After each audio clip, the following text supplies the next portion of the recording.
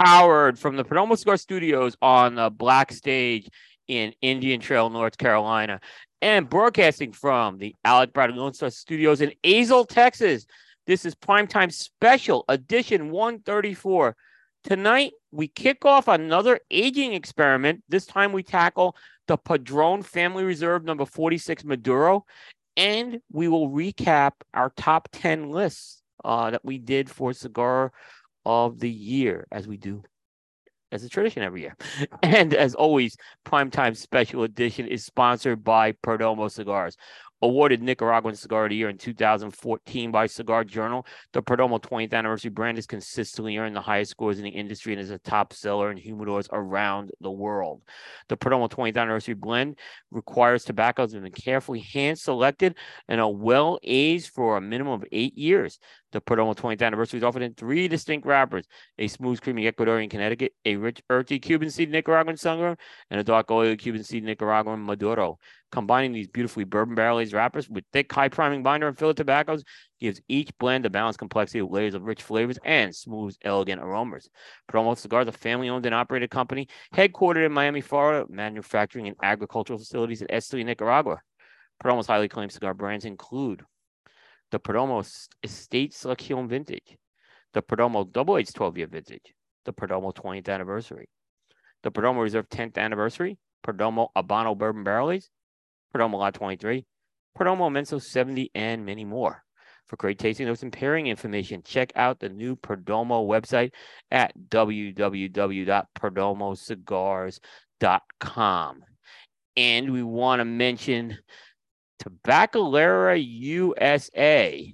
Tabacalera USA, makers of iconic brands such as Monte Cristo, Romeo Julieta, H. Upmann, and Aging Room Cigars. Tabacalera USA, great things are happening here.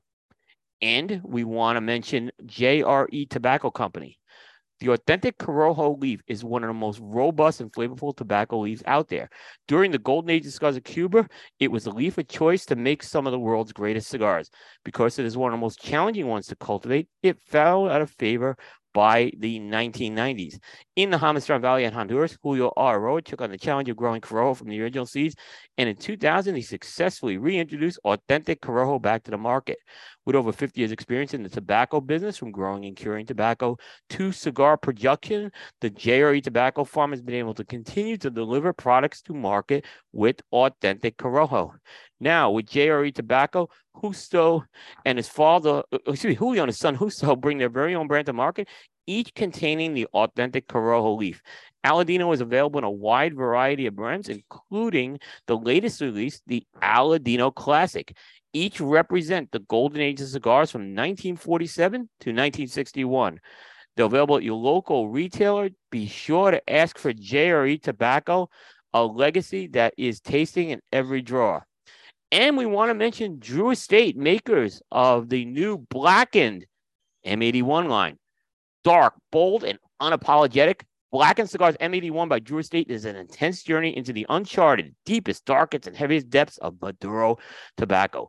A masterpiece collaboration between Metallica's James Hetfield, Sweet Amber Distilling's Rob Dietrich, and Drew Estate's Jonathan Drew. The All Maduro Blackened Cigars M81 by Drew Estate is a rich and powerful but beautifully balanced, offering tantalizing notes of leather, chocolate, and espresso. It's perfect for both life celebrations and times of reflection. Go to your local Drew Estate Drew Diplomat dealer and ask for Blackened M81. And as always, all the live streaming for the Primetime show, as well as the California studios for the Thursday edition of the Primetime show, are sponsored by Drew Estate. Well, welcome everybody. This is Primetime Special Edition 134. We're kicking off the 2023 season of the Primetime Special Edition show, which I think technically we're in our 7th season. So however you count that, but I'm counting it by calendar year. Will Cooper here. I am in the Perdomo Cigar Studios, and I'm joined cross country in the Alec Bradley Lone Star Studios by Mr. Bear Duplessis. Good evening, Coop. Good evening. You are a You know, little rusty. You forgot who you were talking to there for a second. That was fun. what I say? They said Oh, Aaron. you were very careful about introducing me. I was like, Well, did you forget if it was me or Aaron tonight or? well, it was a whole different thing. I had two new commercials go in there tonight too, and one of them Mhm. didn't make it into the notes. So I was literally reading off the other Oh, machine here to do that. So that was a little bit of a challenge.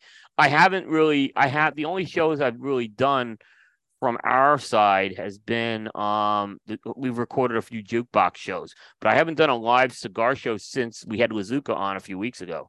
So it's really I needed some downtime. Uh and I took some downtime. The bad news is I'm out next week again because I'm at the Nicaraguan festival. So oh, poor so you. I it, mean, yeah, poor me. So it sounds awful. I mean, I don't know how you're gonna make it, but well, we'll try to survive without you, Coop. I mean, but no, I'm sure you guys will.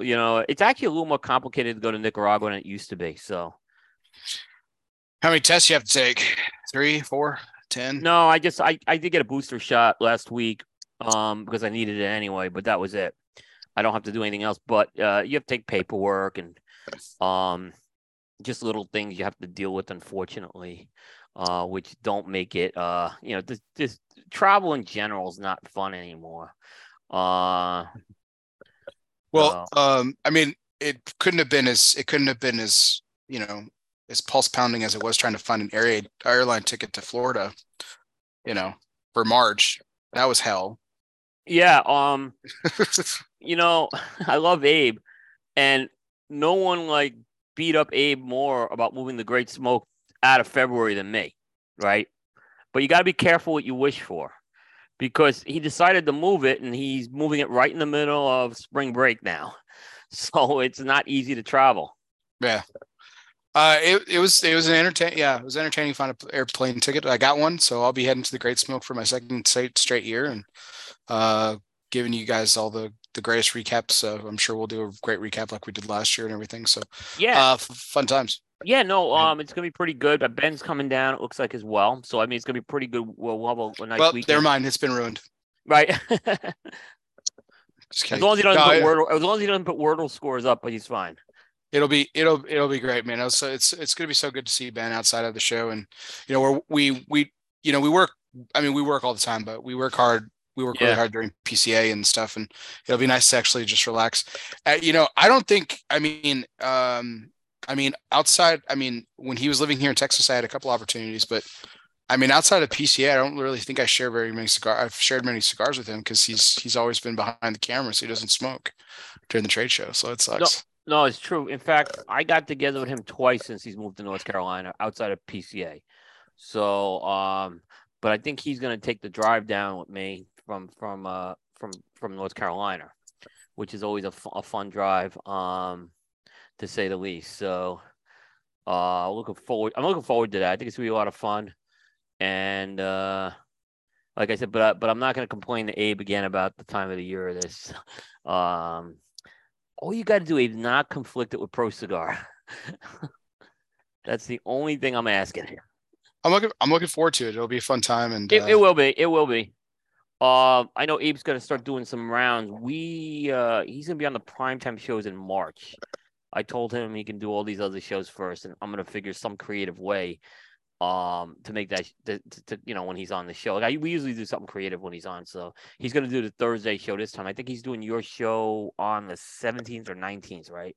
yeah, 19th. So that'll be fun. Yep. About a month beforehand, and Yep. um, actually a month exactly, exactly A a month month before. exactly. Yeah. Yeah. Um, but it's I think it's been a like I said, it's been a long time since we've gotten together. I think just in this type of setting. Not that I mean we're gonna be doing some recap stuff and all, but like you said, PCA is a lot of work. So I mean, everyone thinks it's just about getting free cigars. So which that's true, I guess, right? But there's no work involved with it, right? No, I mean like the age old adage. You do something that you love, you never work a day in your life. Right. It's too bad. Exactly. It's too bad we have to work day jobs to work the job that we love. Yep. Yep. No, but but we're kicking off the year pretty good. I can't complain.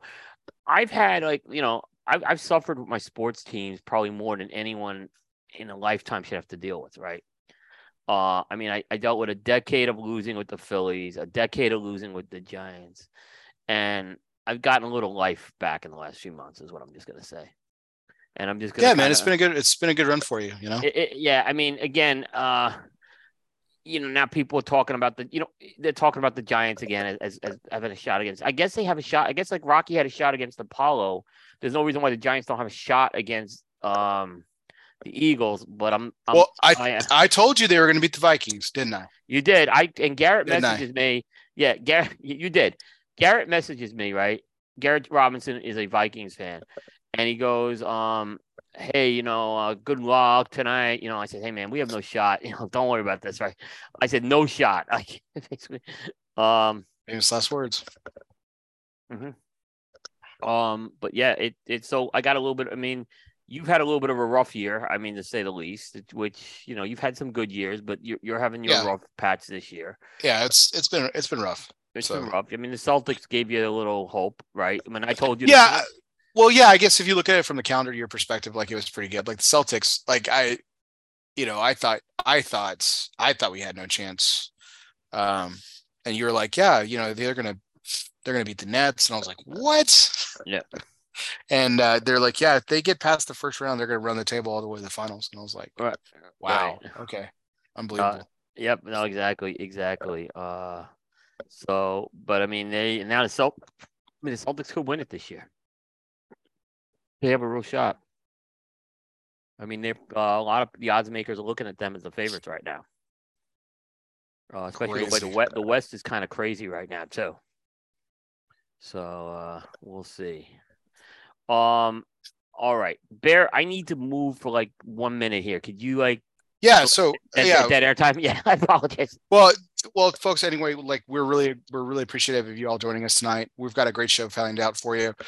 Something that we've had the opportunity to do over the past couple of years is take a look at different cigars in an aging capacity. So, for those of you who aren't new, this will be the repeat of something. But if those of you who are new and don't know me very well, I am a big aging nerd. When it comes to cigars, I love age experimentation with different types of different types of cigars, even the ones that they tell you not to age. I learned the hard way not to age Drew Estate cigars, particularly Liga Privada number nines. They don't age particularly well.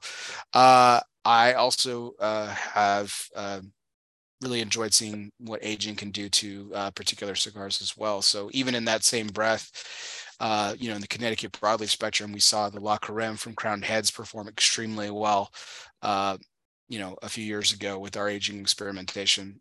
So good stuff that we've done on this show. We've done a cigar from Dunbarton Tobacco and Trust, Todos los Dias. We've done the Crowned Heads La Carême, as I mentioned a few moments ago.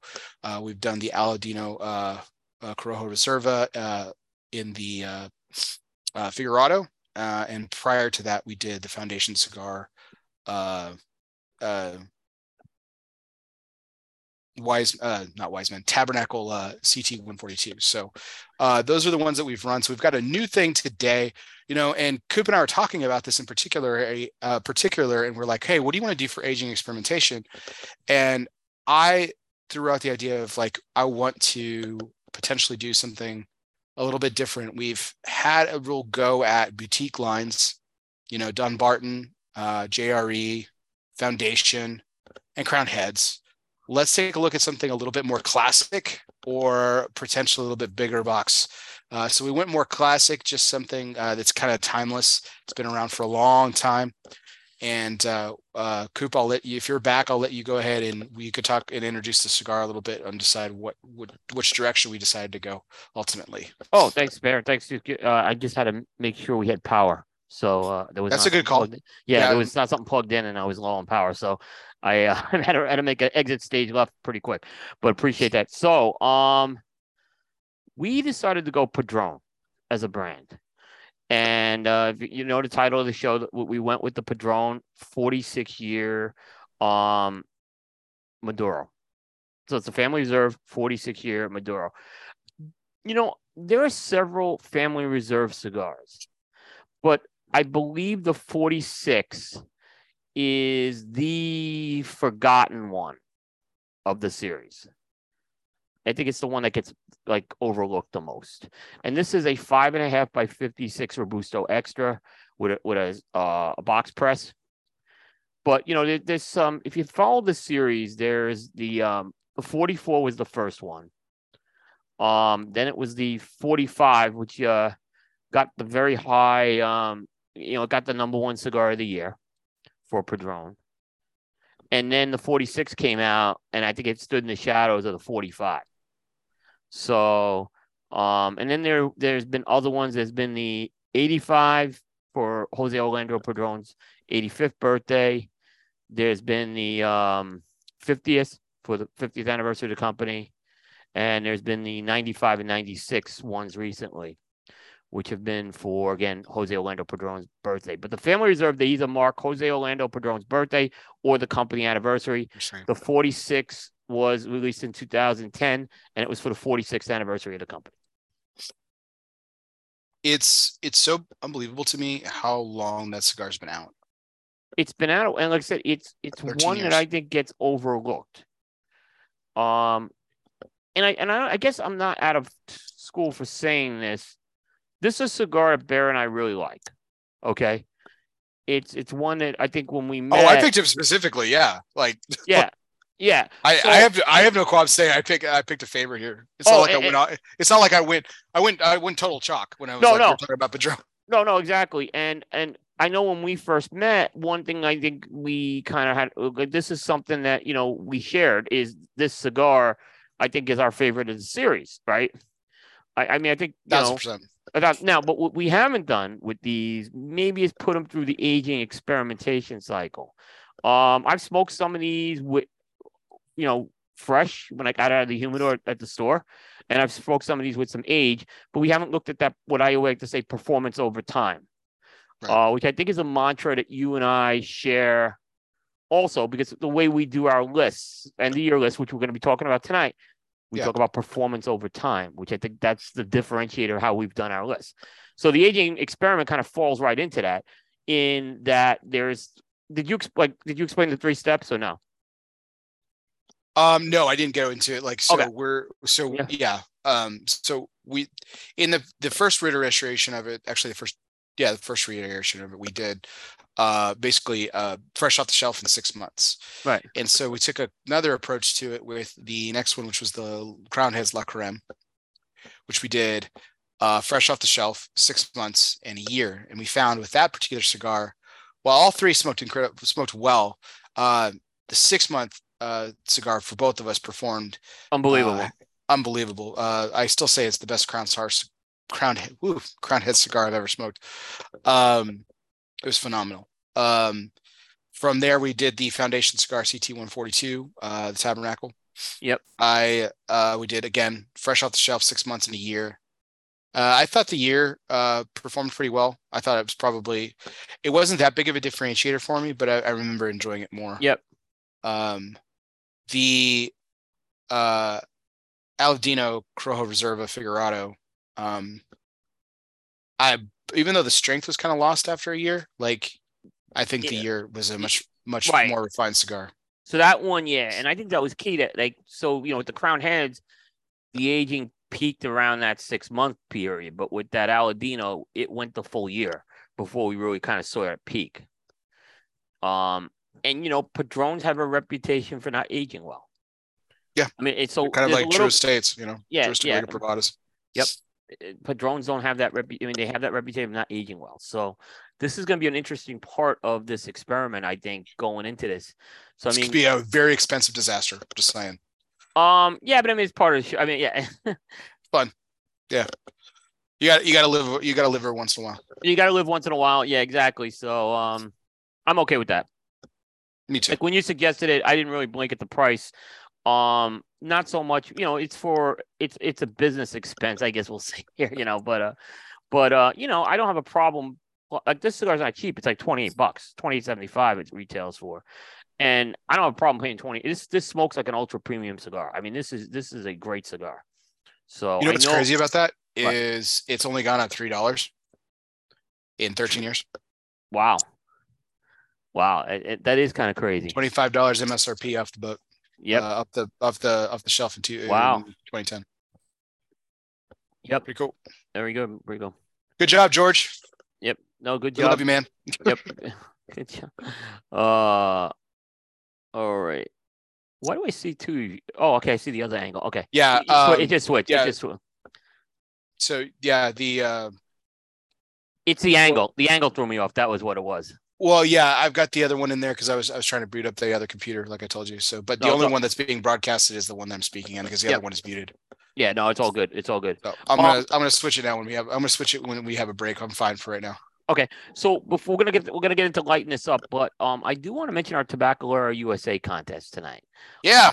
Now I have a problem with it. I didn't get the photo from them, but I have what's in it. So we have changed the way we're doing the giveaways. Okay, so there's gonna be if you watch the show, you're gonna have multiple chances to enter going forward.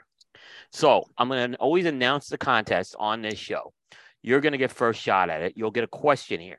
The question is worth 2 entries into the raffle. The next day, this will go up on the Coop site, and it will be open to the general Coop audience. And you just have to leave a comment on that one, right? So I'm asking you a question. Since you're getting 2 raffle things, you're going to get a little bit of a tougher question.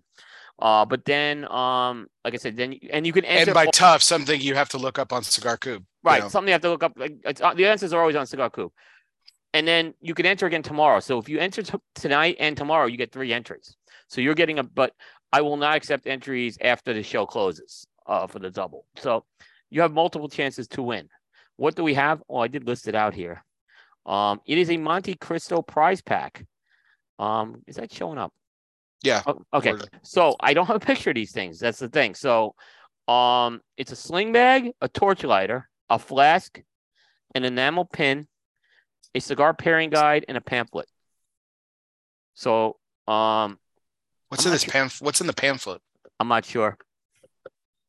I'm Some not sure. Awesomeness about Monte Cristo, I'm sure. I'm probably it looks like it's a brand pamphlet, so it's probably background on the brand. Which you cool. can use, which you may be able to use for future questions. You never know. But actually, I have sometimes I was getting these, but to be honest with you, it's easier if I get the photo of these prize packs. But okay, so what do you have to do to enter tonight, right? Well, and tonight, I'll just say this. The answer will be given during the show tonight, but you may want to get your answer in early is what I'm saying.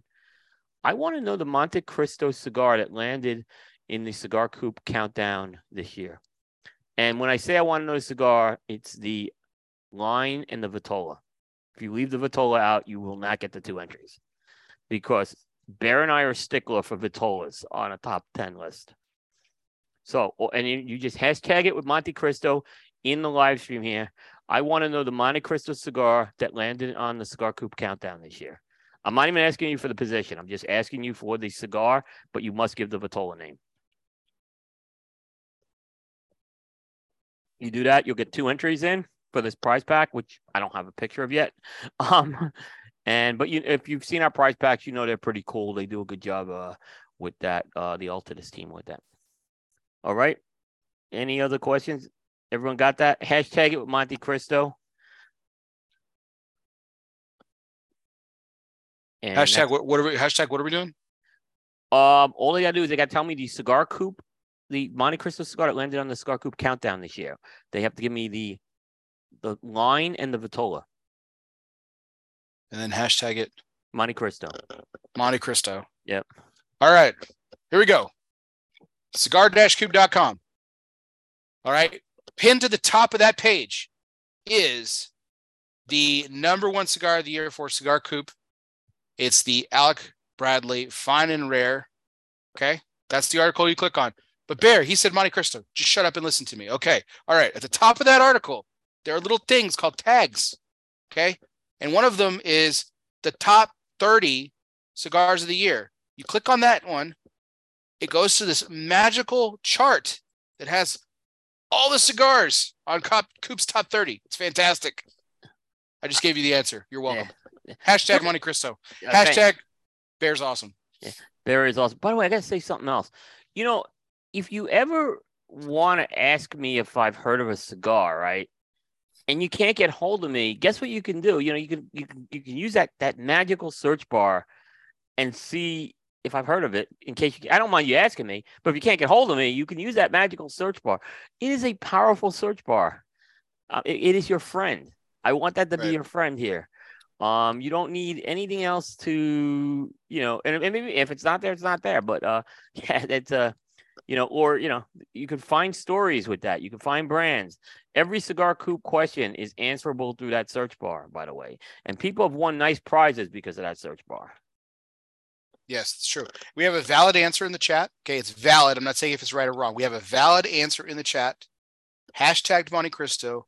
Right. The name of Monte Cristo, the name of the cigar, and the Vitola. Yep. That is a valid entry. So yeah, it's valid. It's by Jay Davis. So if you can go look, that is a valid entry. Not saying it's right or wrong. That's a valid entry.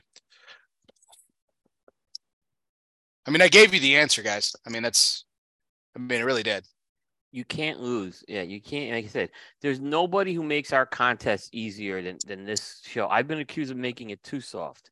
You will win good prizes. Well, you've also been accused of making it too hard. So let's be honest here. I was accused by one person making the airport contest too hard, and I'm not gonna get him mad again. So I was accused. There's only one person who thought the airport contest was too hard. I mean, honestly, yeah, just put a picture up, and it was a crime to put, hashtag it with Cigar Coop.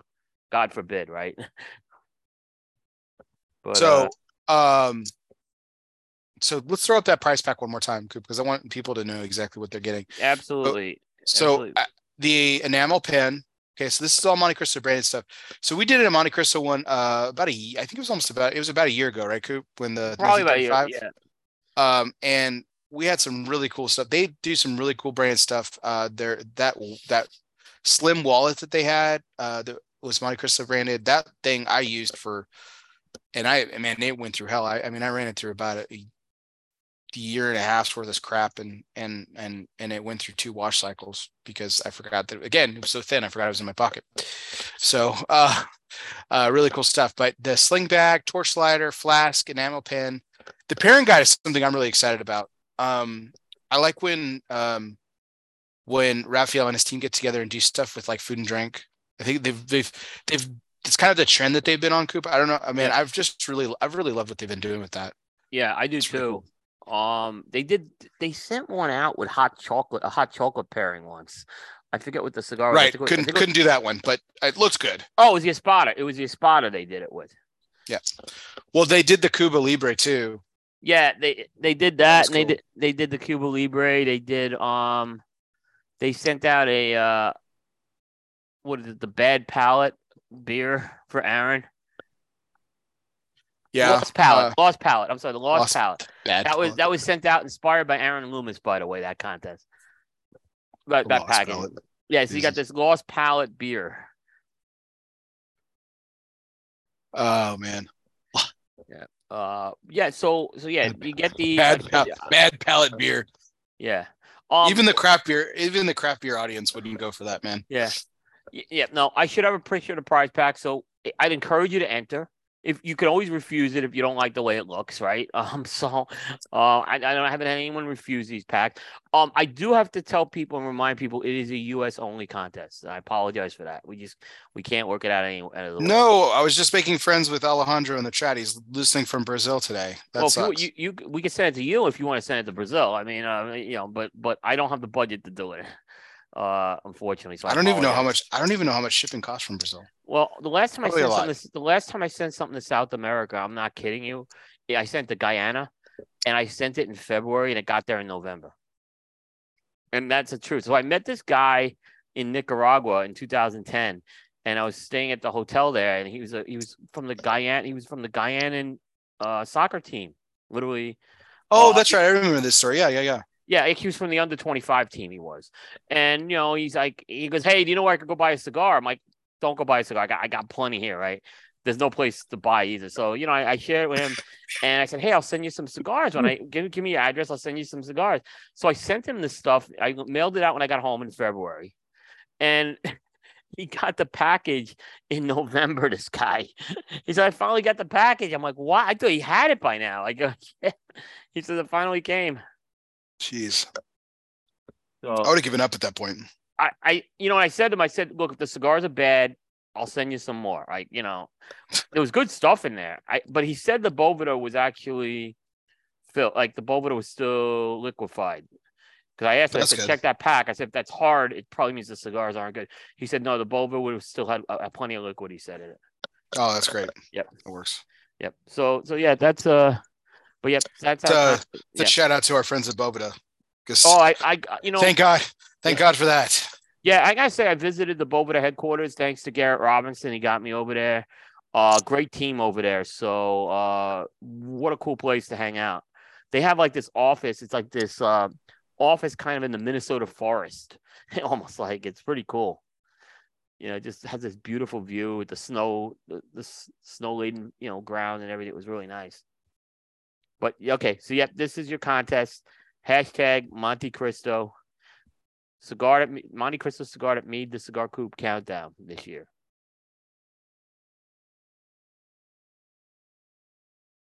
And we're back. Terrific. And I just want to also just give a real thank you to Rafael Nodal and the Tabacalera USA team. They've really been partnering us with a lot of things on these shows this year. So they made a great commitment to us, and we appreciate that greatly. So thank you to the team on that. You'll see we have some new segments running on some of the other shows, as well as we have continuing with the contests and with the great things that are happening here. We'll continue on this show as well. So really thank you. You have a company like Altadis with those iconic brands. That means a lot for a small show like this. So thank for them for their support as well. They've been great people to deal with. And Rafael will be in Nicaragua, so I'm definitely gonna be, trying to like latch on to him, right? Because he gets all the best food. It's true, and I mean, and it's been a while since you guys have seen each other too, right? I saw him about a year and a half is the last time I saw him. I went to his place in Florida when I was down in Miami. But wait, what? You went to his place? Yeah, I did. That's why I got without me. We talked about this. Like we were going to go together, and he was going to eat dinner. That was afterwards. We talked about that afterwards. I haven't gone since then. Believe me, we're going to try to go there. If we have time, we're going to try. We're going to try to go there. It's the goal. But the guy gets the best food. The guy spent 2 weeks in Italy eating. I mean, I'm sure you're sightseeing too and smoking, but he was doing a lot of eating. Let's be real. I mean, I'd be doing a lot of eating in it. I would be too, and because those food pictures were epic. Let me just tell you. I was like, I talked to him right before he left on the trip. I said, "Pace yourself," He's like, "Oh, I'll pace myself." Yeah. But yeah, we'll be. But no, again, thanks to that whole team. They've been really good with us this year, so we appreciate it. All right, but we're gonna get back to Padron right now. And. I gotta be honest. I keep looking at this, thinking it's the natural. Dude, I'm with you 100%. I was like, oh, Coop, you're seeing things because I pulled it out.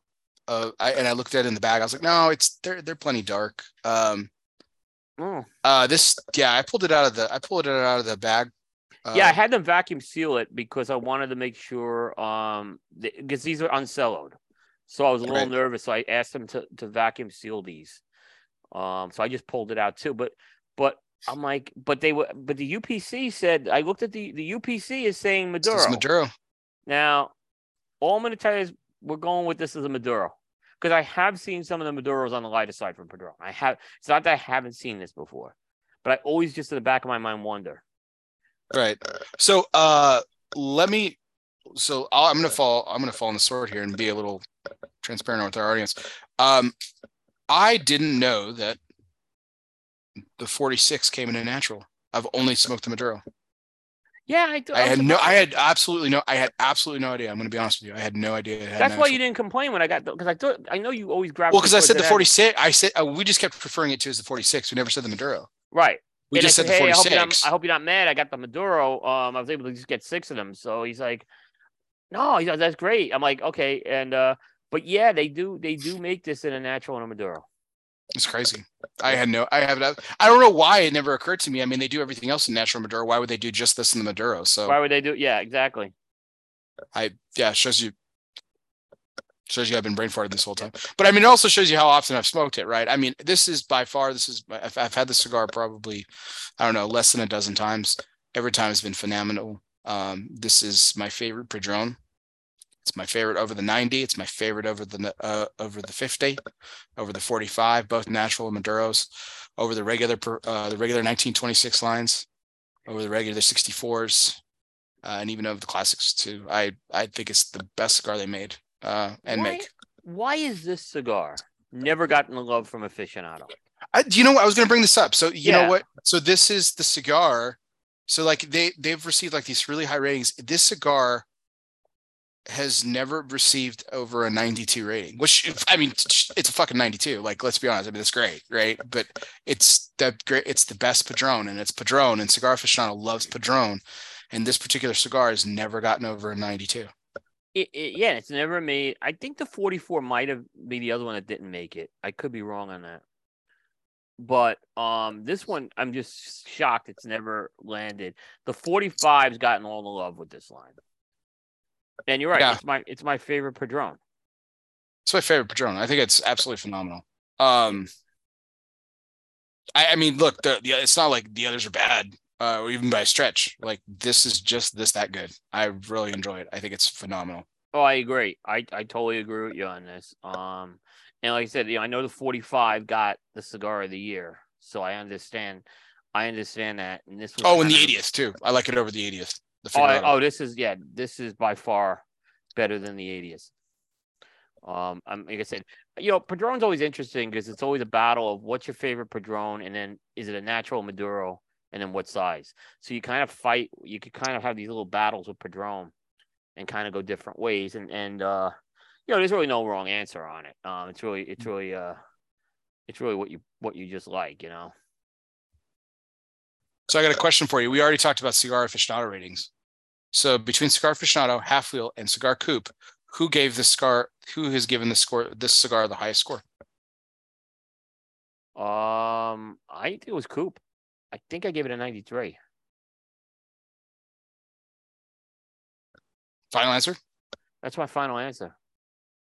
You sure? I'm going to give you one more chance. No, I give it a 94. I think. I'm going to say Coupe. I'm standing by the Coupe rating. Yeah. You did give it a 94. I was going to correct you there. It was Coupe. Half Wheel gave it a 91. Yep. So, again, this is why, you should follow the Coupe list because, yeah. Recognize greatness properly. Yeah, I mean, I remember too. We talked a lot about this on Stogie Geeks as well, and we always kind of had our, and this one kind of again, it was some of us liked it and some of us didn't like this one. But like I said, I agree. I think this is my favorite Padron. I'm not gonna disagree with you on this. It's that Robusto. It's a Robusto grind. It's a thick. I didn't really care for me being the big ring gauge guy. I didn't really care for the 95, which is a 60, a short. It's like a 4 3/8 by 60. I didn't care for that one. Yeah, it was an unusual take for them. I was like, I mean, if anyone was going to pull it off, it was them. Like, I haven't had it, but I'm just saying, like, it's the only one that I haven't had. It's the only Padron it's the only Padron I haven't smoked. Yeah. Thus far, and like that was, and not because it's 60. I just haven't had the opportunity. No, I get that. And they were hard. The Maduros were hard to get. The Maduros were impossible to get. By the way, I only got 2 of them. Yeah, unusual swing for them going for the 60. Yeah, totally unusual with that. So, Stace is complaining about the 46 at Figures. I don't like large ring gauge cigars. He doesn't watch the show. Yeah, I like RJ, but I like RJ Gage. So I know. No, But he but he said you knows guys. He said you he's guys. he's That referring to me on implies that. both of us. Nah, I'll say he's referring to me on that one though. He knows I'm a big ring gauge, but I didn't like the 95. I gotta be honest with you. I have not really wowed with Padron doing the 60 ring gauges. Does not want to. It's not what. I don't think their blends are meant to be in a 60 ring gauge. I'm gonna be honest with you on that. I've had the smoke in one they did. It never wowed me. I mean, I love Robusto Grande cigars. Not necessarily this big. Usually I'm like that 54. Yeah. That 5.5 by 54 kind of size. Definitely definitely hits. I think that's the size that Henderson Ventura does incredibly well. Like he does a Robusto Grande in a lot of different cigars that he makes for himself and for other people. Yep. That just usually hits. Like he's got a beamer on that size. So like this that I don't know. This is exciting. I'm really excited about this. So what do you want to do, Coop? Let's give it. We didn't really get a close examination yet, so let's do that. Again, it's a lighter wrapper for sure. I don't know how it really varied on the color. I mean, could it be a natural that was mislabeled? It could be, but unfortunately, I don't know. So we'll know when we taste this. But it's a soft box press. What a fun thing that would be, man! Right? Right, exactly. Here we are lauding about the Maduro, and we're going to end up smoking a natural, but that's fine. Yeah, I mean, I've smoked a lot. Like in general, I tend to only smoke the Maduro, but they do have a natural this. It's like I said, it's a very silky wrapper on this thing, soft press, but firm. No soft spots on here. Nice sweetness off the foot too on this thing. Yeah, really nice barnyard. Yeah. Cherry, cinnamon. Nice. Very good. I get both of those. Like you said, the cherry and the cinnamon. It's making my eyes water a little bit.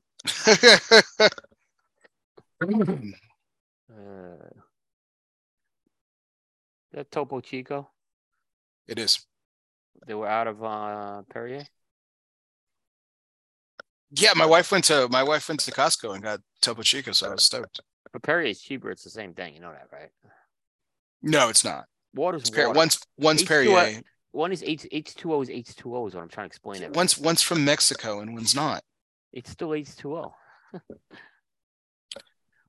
Water is supposed to be odorless and tasteless. If you believe that, Coop, you need to shut the fucking show down. Like, if you believe that water is the same universally, yeah, brother, no. That's why if that was the case, I wouldn't have a filter on I have a well system here at my property. Right. I wouldn't have a filtering system if that was the case.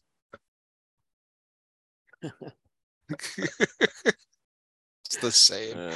Oh man, you kill me. You really do. Really do. All right. Have you cut your cigar yet? I'm gonna do it right now. All right. What are you cutting it with? I'm cutting it with, I have one of these Cigar Blondie cutters. This is a great cut. This is a great cutter, by the way. I actually use this a lot. It's what I like about it, it's very it just has a lot. I have a little weight on this cutter, which is nice. But I'm gonna cut this right at the cap line. Beautiful.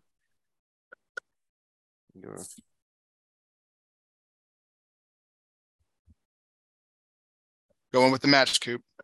You are. I'm gonna give it a little pre-light first. Get some of those berries, man, on that pre-light draw. Getting berries, a little bit of a cocoa powder note. Some hay, a little cocoa. Yep. That berry though is it's not that jammy type of berry either. But no, nice. Yeah. It's a little tart. Yeah. Mm-hmm.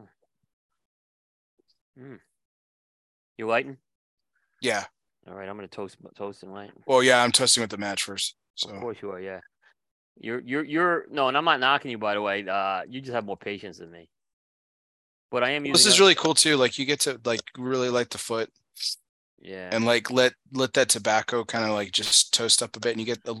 If you light with the by the way, if you toast with a match, you get and shit you not, man, this is crazy. There's a lot more typically there's a lot more smoke coming off the foot that you can like gauge the aroma. Yep. I know that sounds weird. No, I get it. I'm using this. I have a Cigar Blondie lighter too. It's got the fan flame on it, and it's really soft. It's a very soft flame, and I wanted to use it on this cigar. Just again, because I want to do what you said, kind of just toast this and let the tobacco start to kind of take it.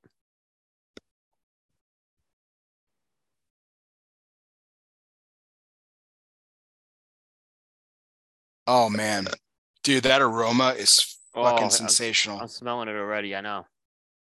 There's like this.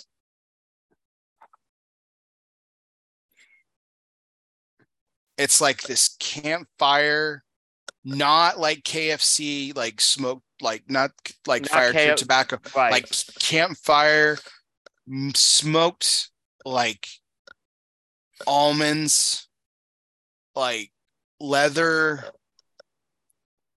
and like licorice, man. It's so fucking balanced. It's crazy. This is awesome. Cigar aficionado, you guys have missed the boat with this one. You know, it's interesting that 94 today would be like a 92 on Coupe, though. So it was reviewed. It's still like a Chuck Norris cigar, though, right? It's a Chuck Norris cigar.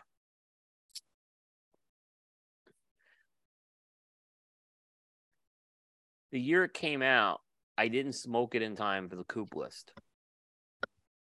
Because that was the first year of the Coupe list. So, but you reviewed it in 2013 though. I did I finally read it in 2013. These were not easy to get at first. These were not easy to get. They were out there. I'm not saying they were impossible to get, but they were very limited production.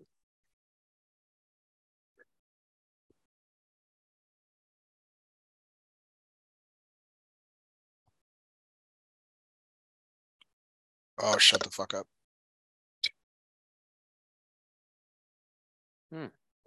Great draw. This might be like the first cigar. Like, I mean, listen, I love the other cigars that we smoked. Like, we chose some really good ones.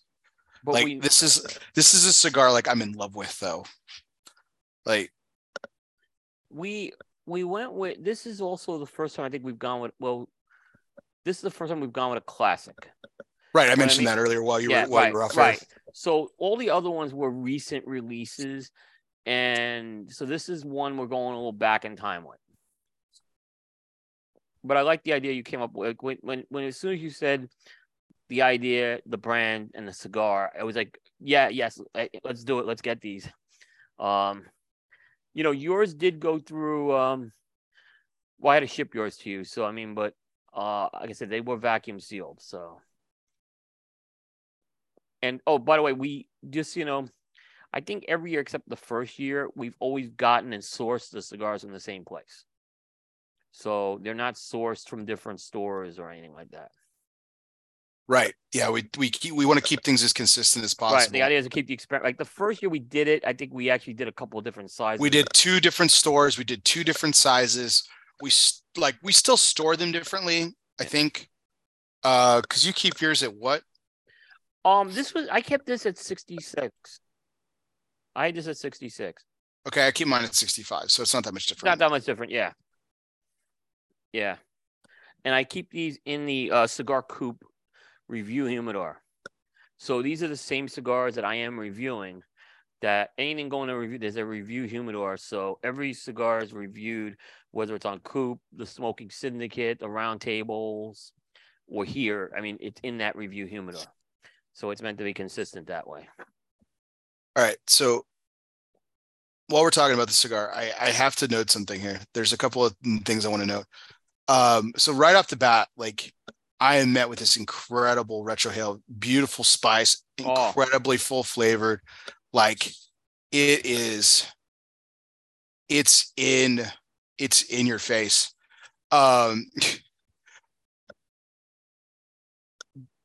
On your initial review of this coupe, I was kind of giggling to it because you were talking about on the final thoughts. You're like, you mentioned how it's an excellent cigar in terms of flavor and complexity and construction. The 46 is also the largest ring gauge, and while box press at 56 still isn't going to be around it, it's still not as large as the rounded 60 gauge. Oh, here it is. This is also a cigar I would recommend for an experienced cigar enthusiast, especially for those who like Maduros. While this wouldn't be my first choice for a cigar novice.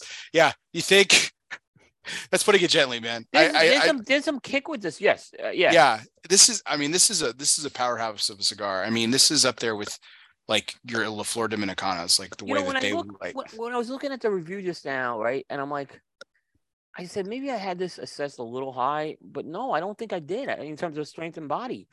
This is definitely some these family reserve blends, while they're different sizes, they're very different in terms of each of they're blended to the size, I think.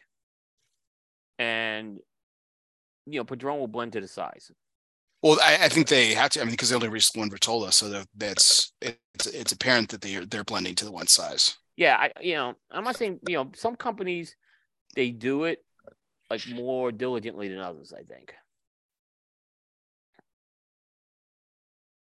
Yeah, I'm getting this like cocoa chalky taste too. That's not a negative. That's like a positive. It's kind of this some cocoa I'm getting. I'm definitely tasting the Maduro off this thing though. So, but yeah, it's got some kick. There's some nice kick to it. I'm getting you're getting chalk. I'm getting a little bit more, and you could probably chalk it up. No pun, all pun intended. Right. You could probably chalk it up to like more minerality for me. I get some of the minerality too. Yeah. There's a little bit of coffee there that's a little bit more dark roast as opposed to like an espresso or like a cream coffee. If memory serves, and we'll see how this performs to memory, but there's a creaminess element that kind of comes in later in the cigar experience that I've had. I'm already getting a little bit of it. True, and it definitely is a cream, which I think is one thing I really like about this cigar is it's got that soft creaminess to it, despite having some kick to it.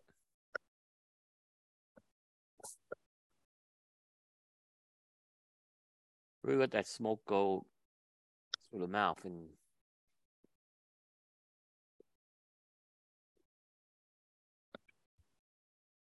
Robert's asking a question, and then he is apologizing for it by asking he's not trying to challenge us. So what are you asking, Robert? I missed the question. Where is it?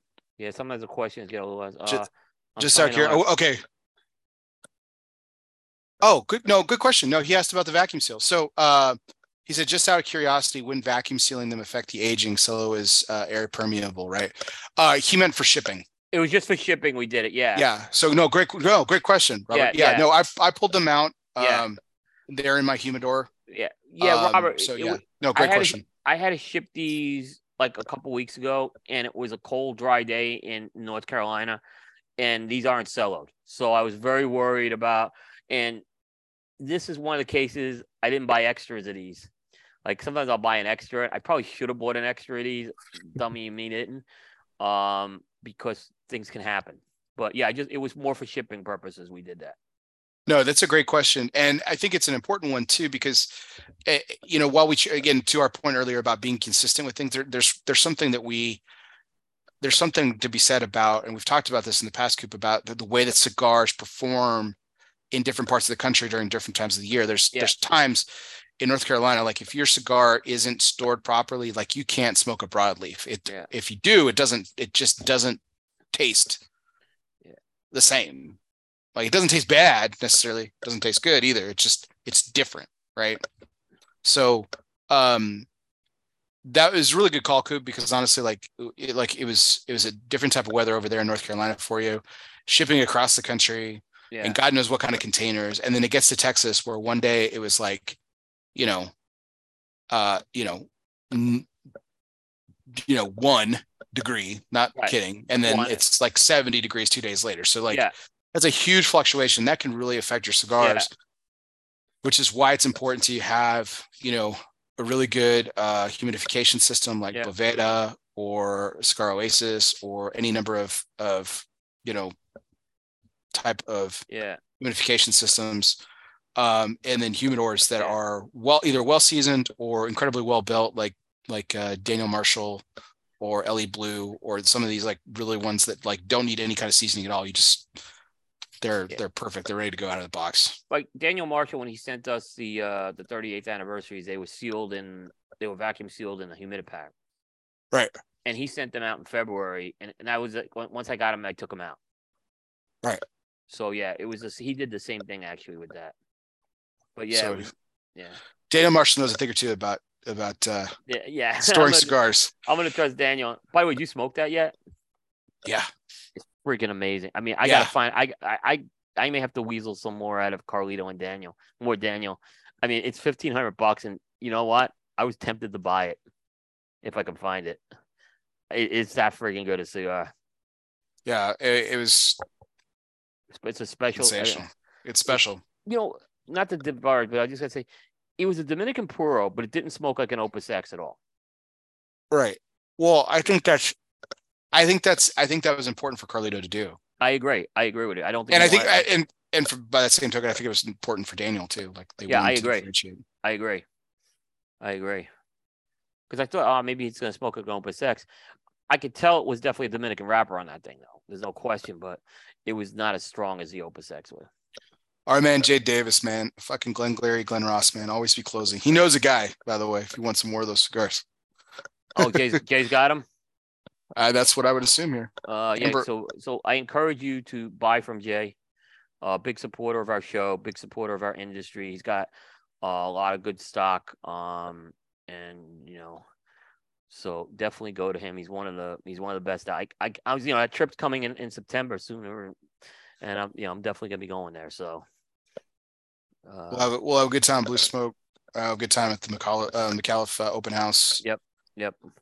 And for anyone wondering, that noise was an Amber Alert. So you're probably getting those two right now, depending on how far your reach is. So. Wait, Sean's asking what about 72?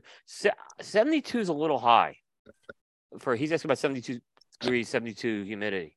I have 72 Boveda packs specifically for when I ship. Right. Because I don't know what I mean, those containers get really freaking dry and hot. Yeah. And so I want as much help as I can when I'm shipping something to you. And then in the summer, it's like here, it's so humid in the summer that I stay away from it. But the thing is, a key thing, what I tell everybody, it's inspection. Right. So if you start to feel those cigars a little hard, you have to adjust it. It's especially the review humidor. That's why there's a review humidor where I'm kind of constantly checking those things. Now, my overflow humidors, I'll be honest with you, aren't quite as anal. I have a lot of overflow places, which is that's not stuff that's getting reviewed or rotation. I hate the word rotation, but rotational type stuff. They're in other humidors. So. Yeah. No, that's another great question, Sean.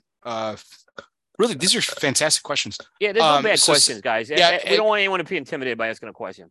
So, Sean, you might, because I know you're not in the mountains or anything like that, but you're in the mountain time zone. But like, I know you're at a higher elevation than I am personally. So more than likely, you probably need a little bit more humidity. Yeah, than I do. I used to do so. Point of fact, I used to do 72s, and it just more often than not, most of my cigars were just a tad on the spongy side. It wasn't like so much to the fact of like, oh man, it's not like it's not like they were ruined, but I could tell they were a little bit on the spongy side. I was like, I was missing something. So what I did is I dialed it back. I went to an extreme, and I went to the low 60s for aging. Too dry. So I went up to 65 when aging cigars for a long time. And it's worked out really well for me. My normal humidors where I've I guess to Coop's equivalent to like his review humidor, I keep it 69. And that seems to keep them right on the money in short term. But in long term, like I don't want as much humidity constantly seeping into those cigars. So I go a little bit lower at 65. So that's me personally. Yeah. Yeah. I tend to not like soft cigar, any soft. By the way, the drawer on this thing's fantastic. It's got the Ben Lee milkshake drawer. Yeah, it's perfect, and this construction is incredible. Look at this. Look at this. That is the definition of razor sharp, and that is a razor sharp burn. The draw is perfect. I have a little air blowing, so mine's a little off, but it will. This is going to correct itself pretty soon, so I'm not worried.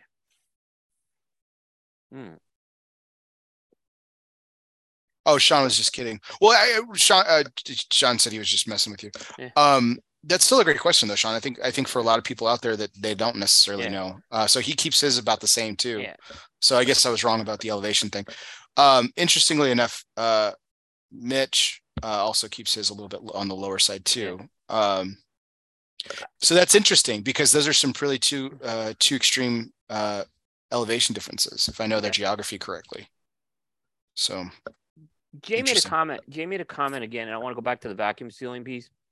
Vacuum sealed is sealed. It's different than cello. He's 100% right. That's permeable. Again, this was strict. I just want to say this was not for storage. This was for strictly getting these across the country damage free. Oh no, it's Robert that had the question, not Jay. Oh, okay, I'm sorry. I thought Jay was only the point. He might have mentioned something, but it was Robertson. Robert asked a question. I know Jay made the comment about the permeable part, which is I think it's an important point about the solo. What he said is Alan Rubin running the show. Don't encourage him. Dude, haven't you seen the movie Beetlejuice? What's wrong with you? No, some great questions so far. Yeah, no, it's good. Like I said, I don't want anyone to ever be intimidated. We'll always try to answer a question, and if it is a stupid question, we probably won't answer it. But I'm not. No, we can't get to every question. Yeah, no, I mean there are such things as stupid questions, and if you ask them, we won't embarrass you. We just won't answer them. We're not gonna make fun of you for it. Yeah, that's what I'm saying. Damn, Coop. I'm trying to slow down, man. I want to enjoy this a little bit more.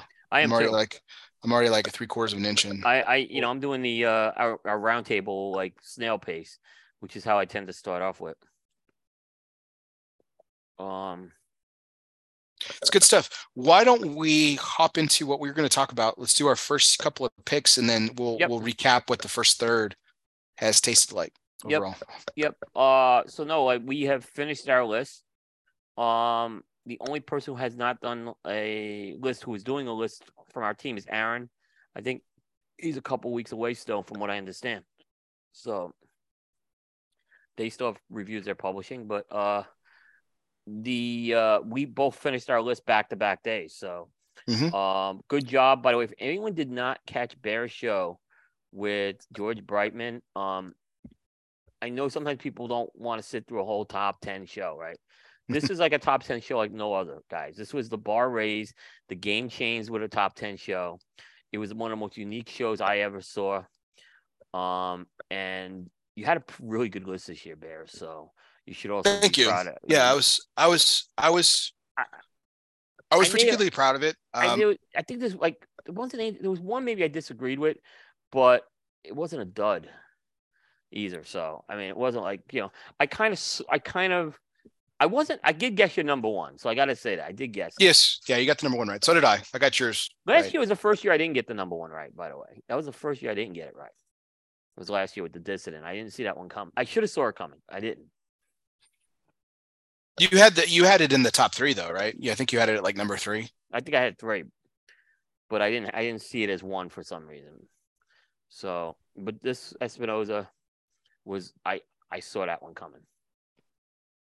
But yeah, you had I called it an eclectic list of cigars, because I didn't want to use the word. It wasn't a boutique list by any means either.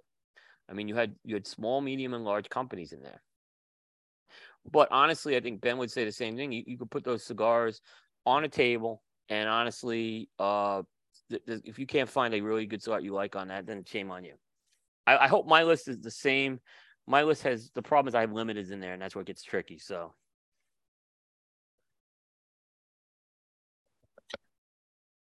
but Jay Davis just gave me back-to-back compliments, and I don't know which one I enjoyed more. He said that he agreed with you that that the show was just fantastic, and I'm humbled by those words, Cooper, from you and several others. I got some amazing feedback from it. It was a concept that I came up with because I wanted to do something different. It wasn't my fifth top 10. It was my sixth top 10, but this was my fifth anniversary Of doing it. Yeah. of doing it. So I wanted to do something different. And it's typically been the shortest show of the year. I tend to not smoke anything because I'm talking the whole time. It's kind of like it's a very special show to me, but I've also at the same time it just always felt rushed. Yeah. And so not that my audience doesn't deserve a break from my long-winded shows every now and then, but like I wanted to do something different. And we've had the opportunity and the honor of meeting and getting to know George Brightman at a pretty cool level. We really have. His feedback for us has been invaluable over the last couple of years. And he's been a personal, I'll go ahead and say like from what we do from a standpoint, he's something that I aspired to, and those Draper dialogues were epic. I don't think they'll ever be recreated. Yeah. And it was something that I've aspired to on my show and everything. And so like the fact that I had the opportunity to, sit and talk with a guy who virtually created the top 25 list, had a huge hand in it with Marvin and Gordon and all those folks at Cigar Aficionado, and who's smoked and reviewed, and his tobacco knowledge is incredibly extensive. It was something that I really wanted to. Jay's second compliment was that, he loved all but two of my cigars, and usually he hates half of them, which is pretty accurate. So the fact that I picked 8 cigars that he really enjoyed as I don't know which compliment I like more. Well, you had usually there's always one like I call a dud on your list, right? And it's not that it's a bad cigar; it just hasn't hit me, basically. Wow. And I picked on you at one last year. I know that, so I don't want to mention it, but the company shouldn't feel bad because they got cigar of the year from me this year. I didn't. I think you misunderstand the blend. I think you want it to be something else, and it's not, and therefore it's a disappointment. And we're talking about the Kintsugi here. I agree. I think that cigar is an Alec Bradley cigar. It's not an Alec and Bradley cigar. So I keep going back with that. Right. So your expectation of it is to be something different. Yeah. Completely different than what it is. Now, the Broadleaf is an Alec and Bradley cigar. Branded as an Alec Bradley. It's my opinion. It just has that. But that's under the experimental series, so I'll just say the double broadleaf, the double broadleaf, yeah. So, but Bear, why don't we kick it? How do you want to do this? You want to do? We'll go back and forth, 10-9. Is that how we want to do it? Yeah, I'll do. If you don't mind, I'll kick it off. Kick it off, yeah. Let's do it. So I did my top 5. I did my 5 honorable mention, which are basically 5 limited edition cigars that don't qualify because they're limited edition cigars that I really enjoyed. Coop calls them my honorable mentions, my consolation prizes, or whatever you want to call it. Consolation trophies, yeah. The everybody wins, the millennials, the millennial wins, whatever.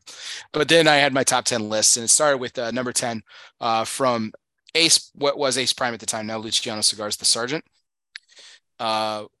Which I thoroughly enjoyed the first time I smoked it at PCA last year, not in 2022, but in 2021, is when we sat down with Luciano and lit up that cigar, and I thought it was phenomenal in Vegas, of all places, and proceeded to smoke quite a few of them over the next year and a half, and really enjoyed it. And I thought it was a very good cigar that performed. Actually, it kind of had like this valley in the middle. I thought it performed really well out of the gate. It kind of had a drop off performance-wise in the middle of the time frame, and then it kind of peaked in the last like 6 months or so and smoked incredibly well. So, and they're smoking really good right now. I just had one on the eve of the show, actually, because there were cigars that were on the bubble. So, and this one made the cut. Yeah, so there was a little confusion with this cigar. To me, it was a PCA exclusive. Now, is PCA exclusive is that considered limited in your book? No, because I think it's produced for a select group of people who Right. attend the trade show. Now, then what's the difference between that and TAA? Well, TAA cigars are in fact limited cigars. There is a limited And quantity you put have to behind it. be and you have to be kind of blessed to get in that club. There's a Correct. bit that's a good old boys club. I mean, I'm not trying to knock it, but you have to be invited to be in that thing. You have to be invited in everything. You have to be invited as a manufacturer. You have to be invited as a retailer. Yeah. So you have to be invited on both sides. The and so there was deliberation about this, but this one actually came. My source came from my source is pretty impeccable because it came from Luciano himself. He told me that it was a regular production cigar. So I think at first it wasn't going to be, and then I know when I actually went to Half Wheel because I said if anyone they would know, and they had it as regular production. So I said, okay, yeah, based on now if Luciano's saying it, that's even better than Half Wheel saying it. So I'm like, okay, it's not limited. In fact, I don't think it's PCA limited anymore. it's not. Yeah. So at least according again, I mean that's the plan with Luciano Cigars moving forward is that they want to make this a regular production item. Yeah. Or this is a regular production item that they're going to be producing. So yep.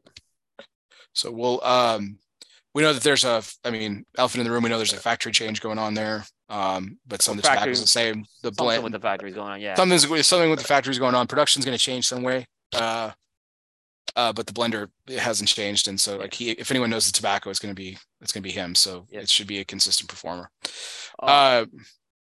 Good. Oh, two comments. First of all, bravo for picking a 58 ring gauge. First of all, good job. It was the closest to a 60 I could get for you. And second of all, this cigar did resonate with the coalition team last year. We all pretty much liked this cigar at the trade show in 2021. Yeah, I think it was a winner. Yeah. I mean, I knew again this was a cigar you liked, but I knew it was kind of late when it came out last year for it to make your list. So, good job. Yeah, considering I didn't really smoke mine until like the first non sample ones. I didn't smoke until later. Yep. And they still performed really well at the gate. Like it was really great. It was really crazy. I think this cigar is getting overshadowed still, probably by Maria Lucia and now Mas Ignis. So Fiat Lux overshadowed it. And Fiat Lux. I think it's getting a little overshadowed. And probably because it was a little more, again, it was a PCA release, so it had limited distribution to start. But now, I think this is, and it sounds like there's going to be more sizes of this coming. Yeah. It sounds like it. Yeah. I mean, I know Jay was disappointed last year and probably this year that I didn't choose the Fiat Lux. I know it's a popular one for him. But this cigar is the one that just hit my palate. Yeah. The most, and I really enjoyed it. The Fiat Lux grew on me. It was one of those cigars that was like, okay, this is good, and I liked it. It's grown on me though over time. I smoked a ton of them up in New York in March, and it was a really good cigar. Every morning when I was staying at the hotel there was an area to smoke, and I went out and had that cigar every morning. So yes, it was an area to smoke at a New York hotel. So yeah, really good.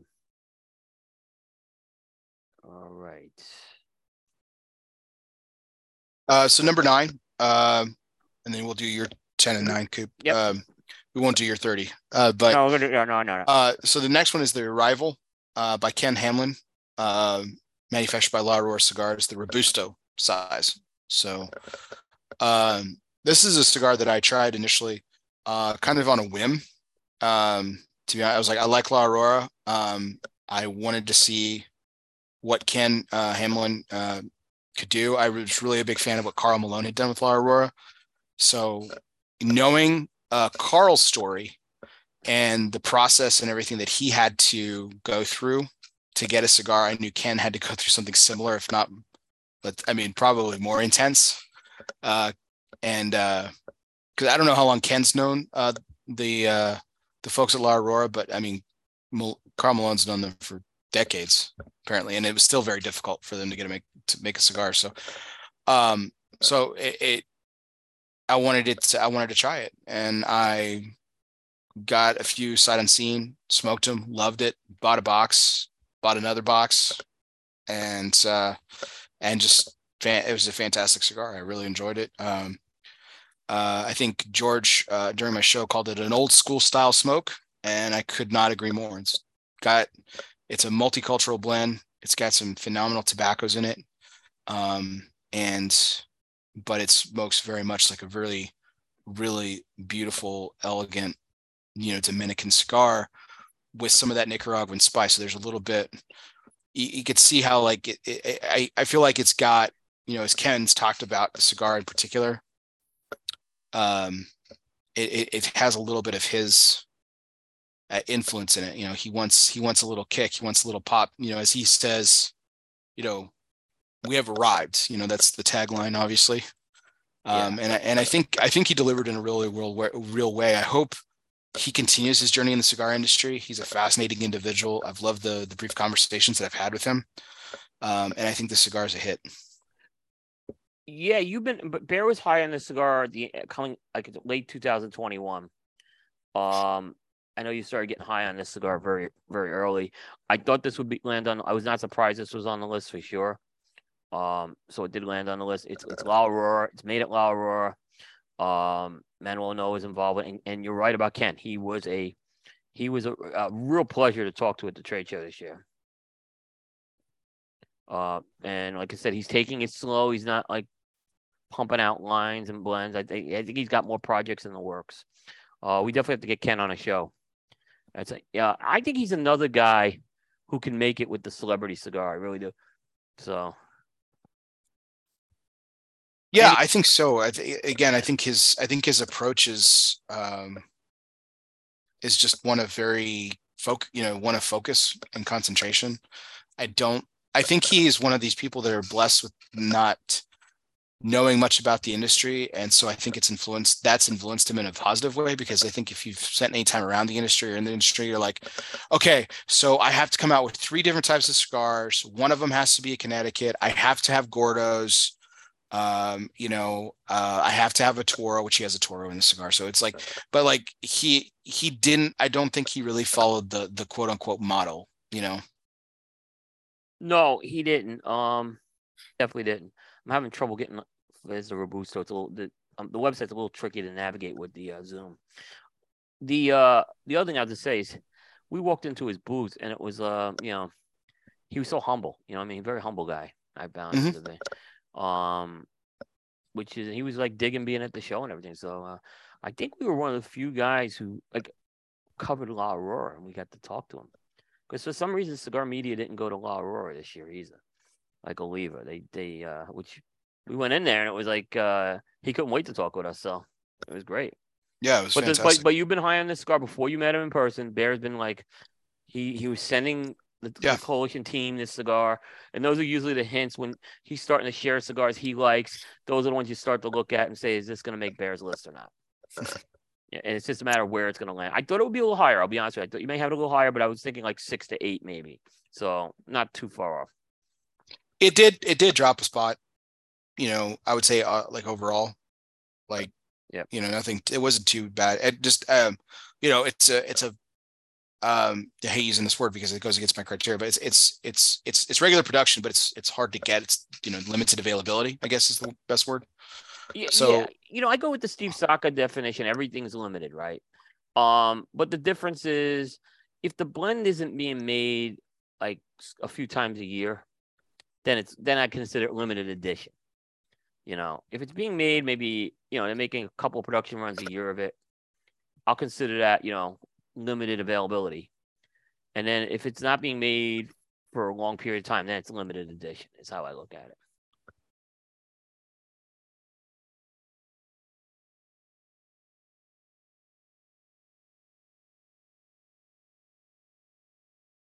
Am I up? Yes, sir. 10 and 9, sir. All right. So let's go to my number 10. And this is, again, way we kind of do our list is performance over time. This was a late 2021 release. I think it was overshadowed by the other 2021 releases, namely the Paladin, DeSaka, and the Stillwell Stars. But this was the 448 line extension to Mi Querida Tricky Chaka by Dunbarton Tobacco and Trust. Number 10 cigar. Steve the 448 size is, you think of Steve as a big, bulky guy, but this 448. He just masters this size and whatever he does. He did one of these in the blue line as well. This is Steve's size, and this is the closest cigar. If the Turkey Traca was based off the Firecracker size that he did for Garofalo, this is the closest, I think, to that Firecracker experience you're going to get. Great cigar. I immensely enjoyed these, and it made more lists probably last year, but again, it performed consistent throughout the year for me, giving it a top 10 slot for Mr. Saka. Were you so you were pretty high out this out the gate. Like like we talk about cigars falling or dropping and stuff.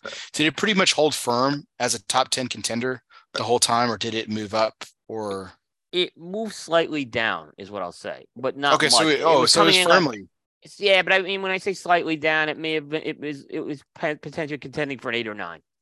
So a couple of things did shoot up a little more than this one, but that's not bad either. I mean, I thought it would be top 10. It still held on to the top 10, but I didn't think this was going to be top 5. Got it. Yeah. I think it's a nice looking. Like I said, I think this is Steve's size. I think I'd love to see him do a 448 in every one of his lines. Because the Mi Querida Gordito, which is the same size, is my favorite Mi Querida that he's made in the blue line, and this is my favorite one in the red line. So maybe he could do one of these in Saka Khan, and I like that one. But this is Steve. I think this is definitely Steve's size.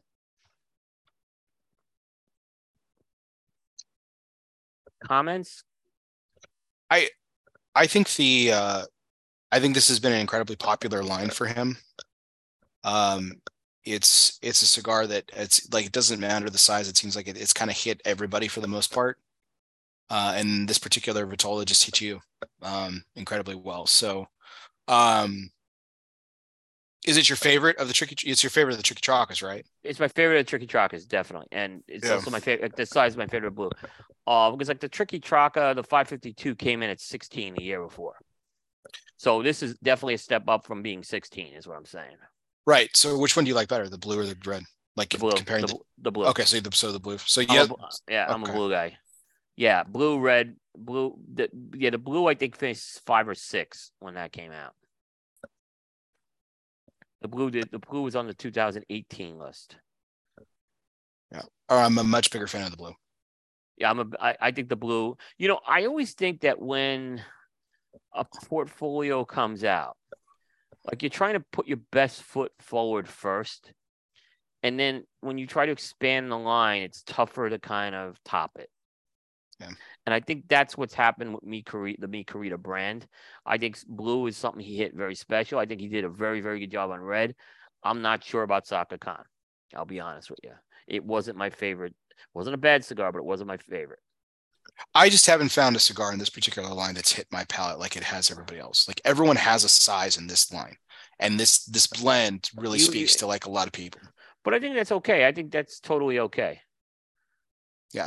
No, I mean, we're gonna find out in a second that how much I love Steve cigars, but like I think the Sobremesa is still overall my favorite cigar line that he does. It's the original one. The Cervantes Fino is my favorite size. That's my favorite size in Sobremesa. Everyone loves El Americano. I'm a Cervantes Fino guy. Yeah, I agree. I absolutely dig it. It's so phenomenal. Yep. I was one of the, we were one of the few people that like Todos Los Dias, and there's a few people out there that really like it. And apparently it just didn't hit the market the way that he wanted to. And, he's not discontinuing it, but he's tabling it. Well, because Brulee, he brought back the Mas Fuerte, but the Todos Los Dias and Brulee, the original Brulee, have a similar ingredient or have an exact ingredient. They share an ingredient. So he had to use it for Brulee because, I mean, how's he not going to feed that monster? It's insane for him right now. Exactly. No, that makes sense too. All right, let's go to number 9. I don't have the like dramatic music like Dojo does. I mean, I could drum roll if you wanted me to. Wait, is that showing up? Okay. You may have heard me mention there's a Monte Cristo that landed on the Cigar Coop top list. This was it. The Monte Cristo Epic Vintage Blue Toro made it to Bacalera de Garcia. Another cigar that got overshadowed in 2021. I think Monte Cristo 1935 totally overshadowed this cigar. Fantastic cigar. Features 12-year-old vintage tobaccos in the filler. It's a Sumatra blend. Rafael's been getting all the accolades working with AJ Fernandez and Plasencia. This is one coming right out of Altadis's home park of your home ballpark, if you may, of Tobacco de Garcia. Dojo had this on his list last year as well. But I think this cigar very, very underrated. I think this cigar does the Monte Cristo proud. And you're gonna probably disagree with me on this. I do like this better than the 35, which I like a lot. Shut the hell up. Yeah. No, you don't. No, you don't. I do. Oh, Coop. By a slight margin. Well, that got 12 last year. This got 9. So this one's a good cigar, and it's a great pick, Coop. This is not a knock on I love the 35. So I know. I know you're not knocking the 35. Yeah. The 35 is just so goddamn money. It's so awesome. It's so killer. This cigar was really good. I think you're absolutely right. I think it was undershadowed. I really like what they're doing with the Monte Cristo line, though, because the Monte Cristo Nicaraguan, that hit. The Monte Cristo 1935, that hit. The Espadas are doing really well. And then they may come out with this cigar, and this one hit too. And it's a really, really fantastic effort. I think it was a statement piece. It's like, hey, you think all we can do is work with AJ, and AJ can make killer cigars for us? Like, watch this. Yeah. Hold my beer. Yeah. And they delivered it. Yeah, we could still do. And the other thing I'll really say is this, because it's Dominican, it smokes like a Altadis Monte Cristo. It's got the DNA. It's got more of a DNA of a Monte Cristo, I think. They have a number 2 size of this, which is equally as good, by the way. They do a great job with the number 2 size. So that's a Bellicoso as well. But yeah, I think this one got a little overshadowed, to say the least, when it came out. But when Eric came in on his list, I kind of was cool because I was starting to smoke that cigar. I knew it was good. I knew it wouldn't make my list last year, but it made Eric's last year. I had some validation at least when that happened. All right. Well, so Coop, we're about a quarter of the way through our cigars here. I'm a little behind you. Have you asked yet? Yeah, I fell off about an inch. Okay, I'm gonna ash then because I was holding on to this ash. But the ash has been tremendous on this thing. I am a little behind you, but I was kind of trying to control. I didn't know if we were gonna do that. So I'm about probably 20% into the cigar. Simply enjoying this, to say the least. It's smoking incredibly good. The spice is upticking. The body is upticking. Getting a little bit of that hay note. That hay note's coming a little more prominent right now. Mm-hmm. The barnyard's really, really kind of taken over. There's this really that licorice note that I got on the foot. Yep. Off the foot is there for balance. The real nice coffee leather notes. Yep. Like I said, like a smoked nut still there. It's just incredibly well balanced. Even though it's heavy-handed. And it's heavy-handed. The dense smoke coming off this thing. Swirl that smoke on your tongue, though. It's gonna hit all those receptors.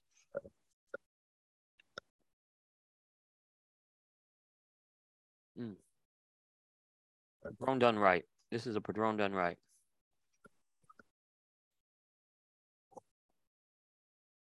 Burn is good. Like I said, about medium. I'm gonna need a nap. Medium to full in strength, close to full bodied on this thing right now. I am getting a little more spice on the retrohale. Yeah, it's it is just hitting at a crazy level. I don't think I've smoked anything this strong in a while. From Padron, at least, yeah. I would Yeah. agree. But you're right. It seems like there's, when I was going through my list and I'm looking at your list, we didn't have. I had one. Well, I have a cigar coming up, which is a power bomb, but not even not a big power bomb.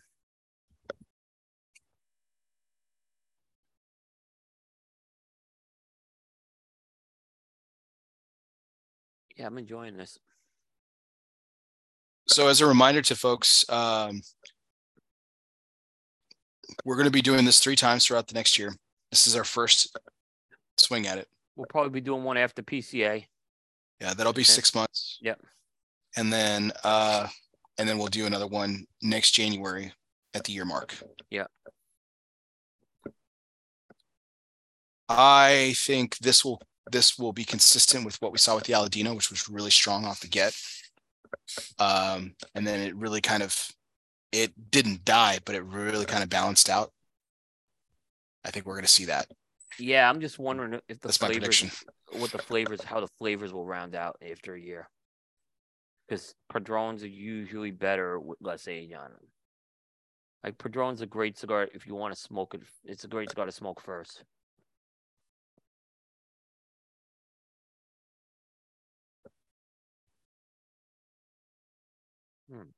Any other unusual flavors that you're getting or flavors that you're getting that we haven't mentioned? I think you mentioned them all. That cocoa powder is kind of giving way more to a coffee note right now at this point. I do believe we are smoking the Maduros, by the way, even though they're a little lighter. I have smoked this in the natural, so that's why I'm just saying I feel comfortable we have the right blend here. Are you getting licorice on the retrohale and on the finish? Yep, okay. Absolutely.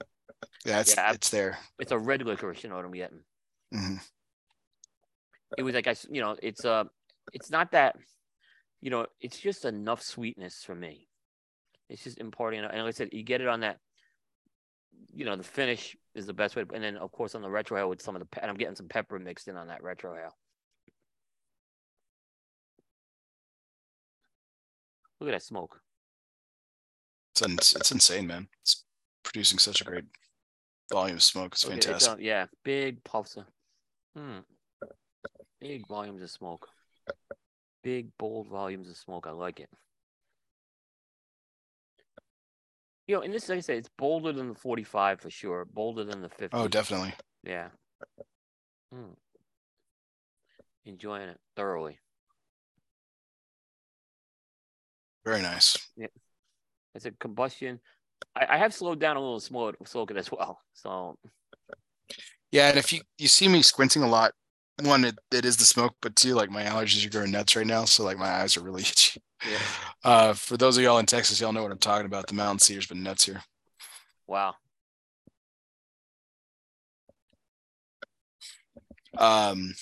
We have to watch for the crescendo flavor. Yes, you have to. I wonder if there's going to be a cigar that has one. It's going to be this one, right? We'll see if there's a crescendo flavor or not. We have not. Yeah, if we I've not had one we've done on these. We do smoke on a lot of these shows that we do. Between round tables, and stuff like that. So any other thoughts on this one? So far, I'm gonna let it sit a little bit. Like I said, it's kind of hit me hard. I definitely want to enjoy this. Yeah, it's definitely hit. It definitely so take a little bit of time here with it. It's good. Yeah. Do you want to go 765? Yeah, let's do 876 rather. We'll do that. Yeah, we'll do 876. So okay. I'm gonna bring up, you talk and I'll bring up your cigar. Okay, so number 8 for me was a cigar that really shined to me last year from a company that really shined. I thought it was a really great year for this particular company. Coming out of the trade show in 2021, I think they were, outside of Crowned Heads, Ace Prime, they were probably surprisingly, you would think of them as a dark horse. And I lamented this to George on my show that I've confessed that this particular company hasn't always hit my palate. Sorry, we just got a little preview. It went for time of that. Oh, it's okay. It hasn't always hit my palate, and but I really enjoyed this cigar, and I enjoyed some of the releases. So the Rocky Patel 60 got a lot of love from Cigar Aficionado and from other outlets too. Um, I enjoy that cigar. I personally have found it to be inconsistent. When it hits, I think it's fantastic. I've also had it where it just didn't hit my palate, you know. Um, and nothing against Rocky at all, nothing against the cigar at all. I think that cigar is a major player for him. The White Label was another cigar released that year, and then this one was the unsung hero. This was the one that was kind of in the shadows. This was the Rocky Patel Disciple, and I smoked it in every Vitola. I enjoyed it in every Vitola, but I just kept going back to that shocker. I kept going back to that Robusto, which tends to be one of my favorite sizes. So I kept going back to that Robusto, and this one was the cigar that really it went from bubble to inside the top 10, pretty quickly, just because I just kept going back to it. And it was just a phenomenal cigar by Rocky Patel. I will be enjoying this cigar hopefully for years to come. I think it's better. I've always kind of said that the decade is probably my favorite. I think I found my new Rocky favorite. This is this cigar right here. Agree with everything, pretty much everything you said. First, this is the Bala size you're seeing here. I didn't have the Robusto, so it's that base, kind of that little baseball bat. The Robusto's on the right, if you want to. Yeah, the Robusto's on the right. First up, Rocky Patel was our company of the year in 2021. And a lot of, for all the reasons you said, Rocky Patel has been firing on all cylinders, particularly with the San Andreas wrapper. I just think Rocky has just found a way to get really great San Andreas tobacco, and he is making great blends with that. And he has hit on them. Surprisingly, like you, the 60 I had the same experience with. It was San Andreas. When it hit, it was great, but it was inconsistent. This was the sleeper, and this was the surprise. It landed 19 in the Toro size on my list. The Disciple to me is the unsung hero of that trade show. It got, again, we're talking about, it seems like a lot of cigars that we had were overshadowed by other releases, and the 60 clearly overshadowed this one, and the White Label to some extent did too. I hope this is a line we see for a long time in the Rocky Patel portfolio. It's a very good line. George seemed high on this cigar too. Yeah, he smoked it live. That's right. He absolutely loved it. Yeah, he was absolutely loving it. I think this cigar, I didn't see a lot of media guys. Everyone gravitated to the 60 to review. I didn't see this reviewed a lot by the media. And like I said, you're missing out on this one. This was a great cigar. It's priced a little better than the 60. Than the 60 in the White Label. Yeah, it makes it more attractive for sure. But it's not a cheap cigar. It's still over $10 you're gonna pay for this. Mm-hmm. Yeah. But I thought Rocky, this was his sleeper last year. And of course, the cigar of the year was a winter collection last year with me. So it also kind of slept with me because I got to it later. And really, once I got through the year winter collection, now I kind of went to this, and I love this cigar. And I love all the sizes in this cigar too. There's not a bad size in this. So I went with the Toro, but it was the one I smoked the most. Yep. Box words, yeah, probably something I'd buy a box of. So my number 10 cigar, there was only one Vitola available. My number 9 and number 8, there were multiple Vitolas available. Number 7 is a cigar that came in just one Vitola. And we talked a little bit about its sibling a minute ago and saying what a monster it is for Steve Sacco, and that's the Sobremesa Brulee. The Dunbat Tobacco and Trust Brulee Blue was my number 7 cigar of the year. This is a cigar that I've just enjoy more and more every time I've smoked it. It was a sleeper for me. I enjoyed it out the gate. Didn't quite get it at first in terms of like, okay, I don't know what I was expecting. Here's this variation of Brulee. What's it supposed to taste like? What's it supposed to be? And I think it's a cigar that if you had a similar reaction to when you first smoke it, you have to keep going back to it. And I did. And I'm glad I did because it was a cigar I just really, really enjoyed. And so I kept going back to it. And this was also one that was kind of a late surger into the top 10 as well. If you had talked to me back at trade show time, it wasn't in the top 10 of my cigars last year. but it made a nice little surge there at the end and lands at number 7 for my top 10. This landed in the middle of my list last year. I think it was like 14 or 15 it landed. Solid cigar. I liked it better than I tend to like Steve's offshoot blends better than his core lines in most cases. Probably Tricky Traca is the one exception with this. I thought, Steve always talked about this Sober Mesa Brulee being not your father's Connecticut, but I did find with this cigar, it had a little more robustness to it, a little more strength than it was 13 on my list last year. It had a little more, not a strong cigar, still a milder cigar by any means. I heard someone compare this to Chateau Real. This line. And it's not a terrible comparison. It's not a terrible comparison. I want to say it was Dave who said it too on Cigar Authority. And when he said it, I'm like, he's friggin' right. I'm not saying it's the same blend, and I'm not saying it's the same blend, but it's in that style. Chateau Real is a really underrated Drew Estate cigar. I like that cigar a lot. Yeah, I can't believe they discontinued it. I found the Chateau Real to be a lot more creamy. Oh, well, yeah, I agree with you on that. But I still think this cigar is incredible. I do like it more. I do like it better than the regular Brulee. I do too. Yep. Lonsdale, nice size. Lonsdale, I think is great.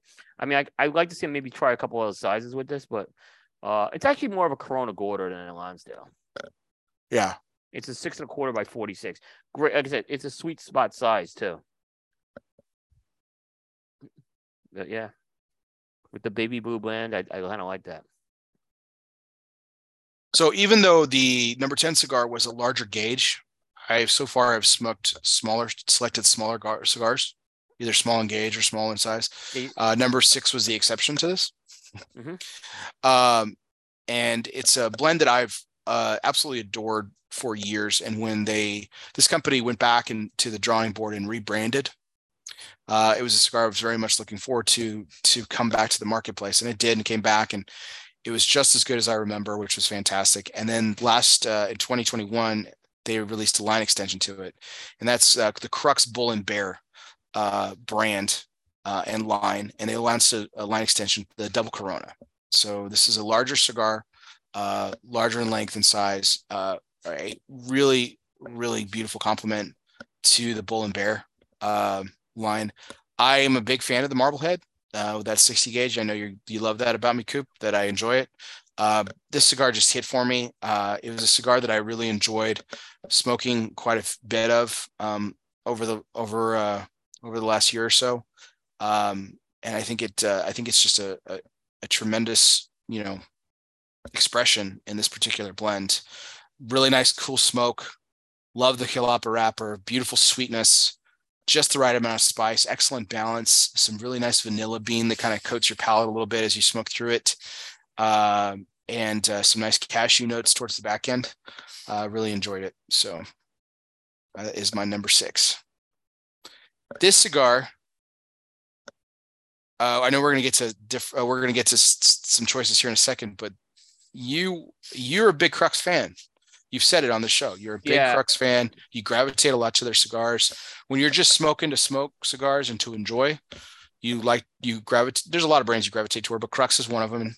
But this particular line extension just didn't hit for you, right? No, it didn't hit. This is the one pick I said maybe I didn't like, but it got an 89, right? So it just fell a little short as far as a top 10 cigar for me goes. It's not that's a bad cigar. I've liked other expressions of the Bull and Bear line better than this one. But this is not, so this is the one I would say maybe I could have probably lived without because there's better sizes, but it's not a dud. That's why I said there's no duds. It's just I probably wouldn't reach for the 7x54. I'd probably reach for some of those other sizes in the line before this one. But not a bad, I think not a bad cigar by any means. I too like that Gordo Marblehead a lot and the Toro. So the Robustos hits too, man. That's I've probably smoked. I like the Robusto has that 55 ring gauge, which I love that. That 55 ring gauge is better than a 54. It's better than a 56. I love that. It's the Abolelli 10 size, I call it. But like I said, Crux did need something like this, I think, in the portfolio. I think it will satisfy people. you know, Crux, like I said, I do reach for a lot of Crux. I tend to smoke a lot of Crux, and maybe that's part of it. Like, I just won't reach for this one as much because I smoke a lot of the other stuff. But like I said, it's not a dog. Like, it wasn't. I disagreed much more with Kintsugi than this one, is what I'll say. Well, the Kintsugi was higher, so you have to you already like my top 10 so far better than last year. This was a really good top. I mean, you did a really good top 10 this year. It was solid. Yeah. You know, and I'm just seeing like Crux.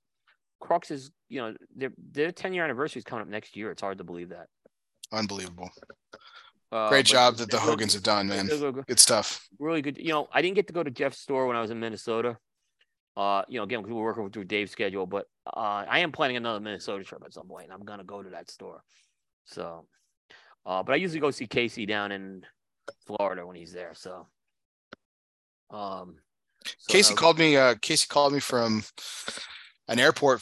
He was been doing a lot of traveling already to kick off the year, and he was in between gigs, and he was at the airport when he called me to thank me and congratulate me on my top 10, and yeah, he kind of agreed to some of those sentiments, how like it hit a place in the market that really hit well and stuff, and it's just I think he was really really pleased with the way that it came out too. I know Jeff obviously was a fan of it, but I think Casey, who doesn't like big cigars either, I think he really enjoyed it as well. And I know Sam really likes it too. The rep down here in Texas. Yeah, and, you know, I look at the box and they put these flavor notes on them. Smoky and sweet is a perfect description of this line, by the way. Mm-hmm. It's just a simple. You want to say what if you guys say what Bull and Bear is? Smoky and sweet. You know, Bull and Bear has been a very. I'll say this. I've had the Bull and Bear in the Nympha size. They did a limited release for Smokelahoma. I got my hands on that. No, for Jorge, they did that for. And I got my hands on that Bull and Bear in the Nympha. It was really good in the Nympha. Like, you wouldn't think of, because this Bull and Bear was meant to be a big size. Is there any truth to we're gonna get royalties for this for the Coop team, Bull and Bear? I mean, I wouldn't say no. Well, so. Yeah. I was so this is one of those. So initially when Crux came out, and you know, this was one of the lines that I saw the name of, you know, like instantly I had this draw to it, right? You're like, I have to like this cigar, right? It's called the Bull and Bear. Oh my gosh, you know, so I was trying to really subdue expectations because, you know, like what happens when you overhype a cigar and everything. And I remember smoking the Robusto for the first time, and I just loved it. I absolutely loved it. Yeah. And I was not disappointed with this blend at all. And when they did this line extension of it, I was really pleased. I think it came out well. So. No, that's good. I mean, Bull and Bear's a solid line. I'd probably go for the other sizes, but again, a lot of people did like this size too, is what I'm going to say. Much like Kintsugi, a lot of people like Kintsugi. So, yeah, but I forget, what did George say about this one? Did he smoke this one? So this was the only cigar that he didn't smoke prior to or during the show. He smoked it afterwards, and he said he really enjoyed it because he really thought the blend was very interesting. Yep. He thought the tobacco was really good. Yep. It's a Puro, right? So, it kind of gave him a certain impression that he felt like, I don't want to mischaracterize his words. You know, you told me offline, but it was basically like it hit expectation, but it also delivered something unique and new that he wasn't expecting either, which was. You know, which is what I think is a very apt description of Bull and Bear. Yeah, agree with him on that. I mean, like I said, just his palate's, no one's gonna question his palate. So, Coop, what about your 8, 7, and 6? Yeah, so 8, 7, and 6 is gonna, and actually 8, 7, and 6 kind of, and 5 kind of have this pattern that happened, right? Which was not done on purpose. It's just how the marbles landed with the points. So number 8, and this is a company I think has had a banner year, and a factory that's had a banner year. It was the Oktoberfest 10th anniversary Bavarian. So, you know, Oktoberfest has been around for a while. they put the San Andreas wrapper on the Oktoberfest for the 10th anniversary. The 2022 edition was a very similar blend they had as well. And I know when Ben and I did a Casada Corner, we fell in love with this cigar. I thought this was the best Oktoberfest that's been released to date. I think the San Andreas wrapper worked beautiful with this cigar. It's this is what I would say is this is one of those that borderline. I would say this is limited edition. It's not border because they tend to make it and then they don't make it for another year, and sometimes they change the blend up from time to time. But I enjoyed this cigar a lot. Bavarians that kind of short Toro Robusto extra size to me, and like I said, this one really hit. This was the best Oktoberfest to date. That's saying something because I know you're high on the line. Did you try it with beer by chance? Yeah, in fact, Ben and I did a show when we did the Casada Corner. We did pair it with beer. I paired it with more of an oatmeal type stout, which worked really well with it. Ooh, I bet that would taste really well. Yeah. Especially with that spiciness of the San Andreas. Yeah. Yep. Exactly. It complemented it. Now, when I reviewed it, I didn't review it with a beer or anything like that. But so the cigar smokes great on its own. I mean, so do you think it help? Do you help hurt or just complement it? Complements it. Okay. So it won't hurt it. For me, the cigar is equally as enjoyable with a solo, but certainly with the stout, it was it complemented. It gave you a different dimension with it. Okay. So yeah, Ben and I. This was a company that performed extremely well in your top 30 this year. Yeah, I'm telling you, this factory scored really well this year on Coop. This factory scored over 91 points. They had a big year last year. And actually, really the last 2 years, they've had a big year. I was really surprised that this cigar scored higher than one of the other Quesadas for you. This is one that moved up. Yep. I know which one you're talking about, and it was the one at 12, the Churchill, the Liga F Churchill. Yeah, the Liga F. I thought that was going to be. Yeah, I missed. This was one of my misses in your top 10s. Yeah, I had this one. Yeah, I had this one in the teens, and I had the Liga F about the number 9, number 8 spot. So yeah, I was right in the company. I missed the cigar. Yeah, this is the one where it moved up and kind of passed Saka with this one, is what happened. So, I did tremendous line. I mean, look, the Oktoberfest, they're released once a year. The 2022 smokes very similar to this too. So it's using the Mexican wrapper. It's great. It's a great line.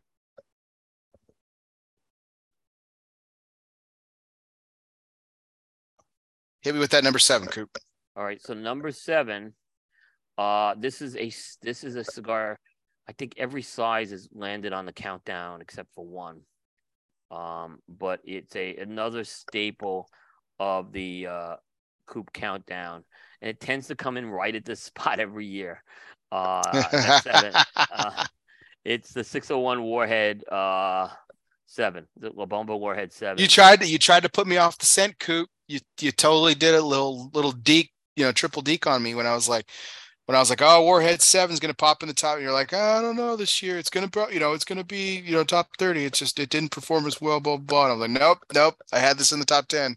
I still think the Lancero is the best size of this. The 3. I think the 3, Hector absolutely knocked it out of. But me saying that, this is a really, really good cigar.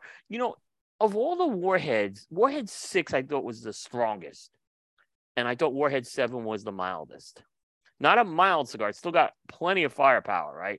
But It's kind of interesting. They have shifted this to the Nicaraguan broadleaf wrapper. So the older ones had Connecticut ones, but starting, I think, with 6, they moved to the Nicaraguan broadleaf. So they do have a different taste profile to it. But I think Hector really worked with this blend to kind of keep it in the spirit of the Warhead. And this size is a 7x50, so it's I called it a Churchill Plus. Not a true Churchill, but because it's pressed, it looks like a Churchill.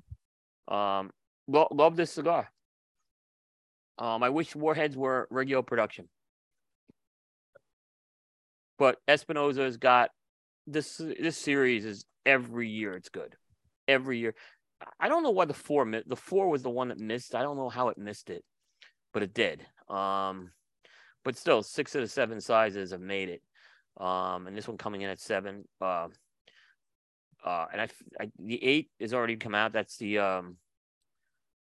8 is the Gordo.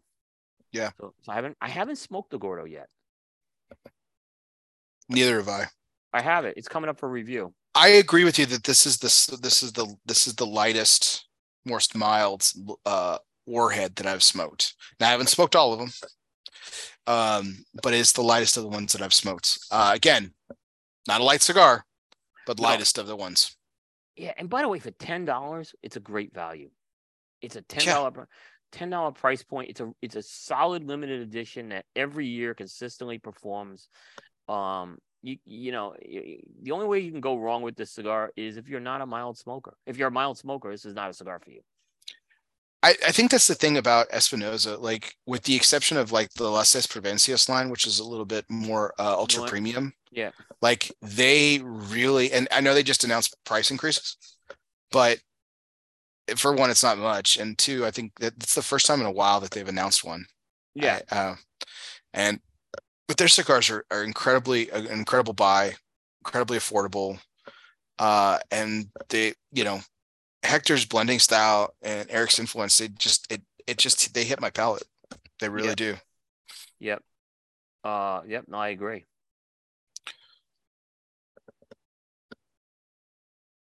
So what about your number 6? My number 6. So kind of, again, you can see a little pattern here. Number 6 is, and this may have surprised a lot of people, is the Quesada 1974 Toro. What I'll say is I've had an interesting run with the 1974 line. It came out in 2019. It took me a little while to warm up for it. Last year, the Robusto made the top 30, but it was much further down on the list. This one, the Toro, when Ben and I smoked this, we said this is the belle of the ball. This was the best size of it.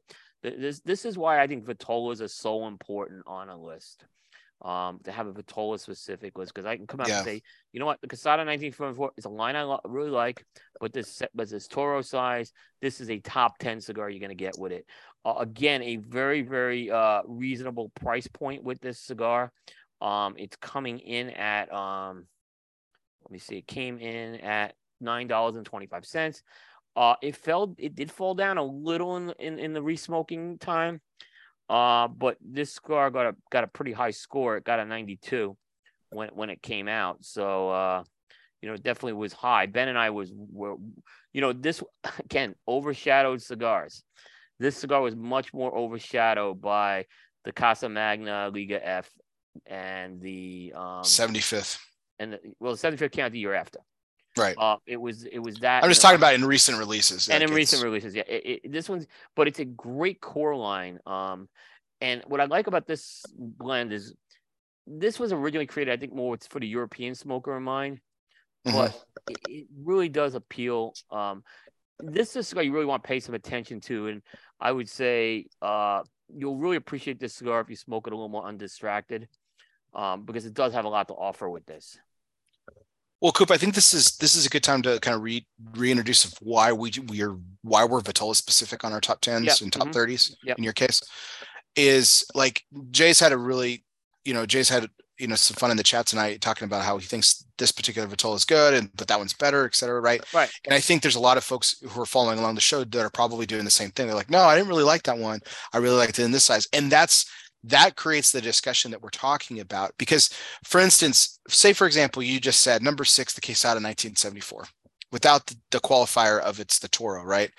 Then it opens up the discussion of like, oh, I didn't really like the 74. Well, did you try the Toro? Well, no.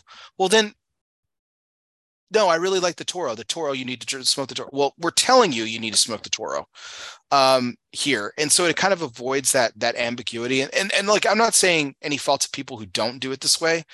It creates dialogue one way or another. But the reason why we're very specific on it is it's like, this is the cigar that specifically hit us. Again, to Jay's point, when I named the Disciple Robusto, he preferred the Bala, like you. You guys were both in that camp, right? Sure. And I like the Bala a lot. I just like the Robusto more. Again, here's the other problem I have with, and there was a time I didn't do Vitolas, and I was talked into it by, I think it was actually Paul Sidorian kind of talked to me about it. If you give the line and there's a dud in that line, right, and you put that line in your top 10, shame on you. And I also see a lot of people who put the line in as opposed to the Vitola who have not smoked all the Vitolas. And that was also a crazy thing. When I did it, I used to try to smoke through all the Vitolas, which was, you just can't do it. So in my opinion, a Vitola is, you know what? This is a cigar I'm going to put on the table and say, this is one of my top 10 cigars of the year. Pick up that cigar. You know, I don't have to say to you, don't pick up this other size, you know. So I think Vitola is I would love to see every media site go to Vitola. I really would. Because everyone's got to have a favorite Vitola or one that really clicked, you know, and then it takes out the problem of, you know, you have that dud cigar, you know, it's not on the list. Well, my number 2 cigar of the year last year, the Diesel Esteli Oh, that's a great example. So yeah. So I had the Toro. Okay, and you're like, because you're like, when I picked it, you're like, oh God. And I was like, maybe try the Toro. And then he sends me the Toro. I'm like, wow, this is fantastic.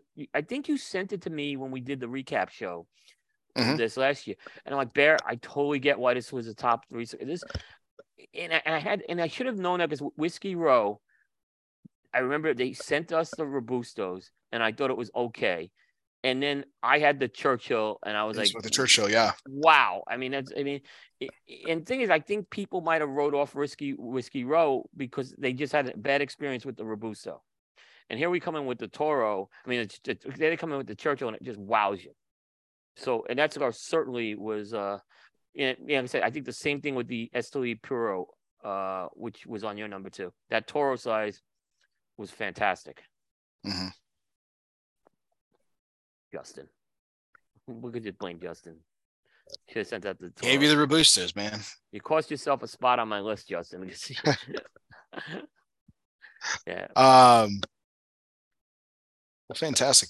So we still have 5 cigars left to go in our lists here, Coop. I say we do one of the other segments. We do a recap on where we are in the cigar, and then we go on with our top 10. How do you think? Yeah, perfect. So you want to do we'll get into, you want to do first, we'll do, you want to recap or you want to do the segment? Let's do the segment. Let's shake it up. So, all right, it is time. It is that time of the show for presidential trivia, where we try to stump Bear. And boy, do I have a tough one for him this week. Okay. So much so that I'm actually going to offer him a hint with this one, because I got to try to stump him. And it's brought to you by Tabacalera USA, makers of iconic brands such as Monte Cristo, Romeo and Julieta, H. Upmann, and Aging Room Cigars. Tabacalera USA, great things are happening. I just read the wrong segment. I read Tabacalera USA, didn't I? You did. Oh, okay. They got great things are happening here. Yeah, but that wasn't messing up live. We'll do it live. We'll shake it up. We'll do it live. So Raphael just got another plug it. No, it's brought to you by United Cigars. Yes. Featuring Thank you, Oliver. It's brought to you by Oliver. Don't kill me, Oliver.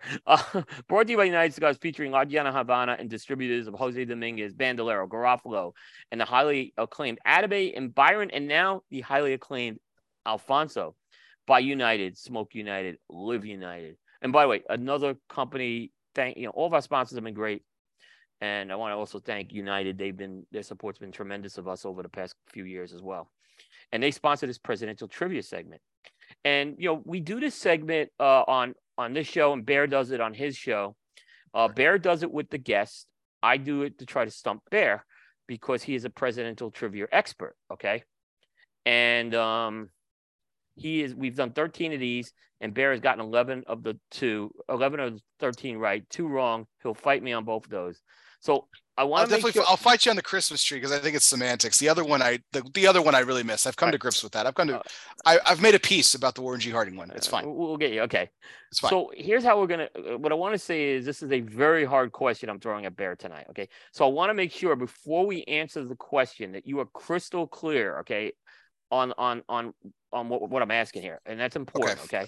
So, and if you need the hint, I'll give you the hint. Okay. There is a hint I'll give you.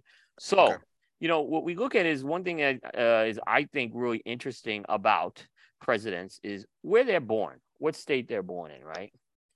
And I looked at the time zones in the U.S., okay? And the trivia question tonight for Bear is I want him to name all the presidents that were born in a state that hails from the Mountain Time Zone.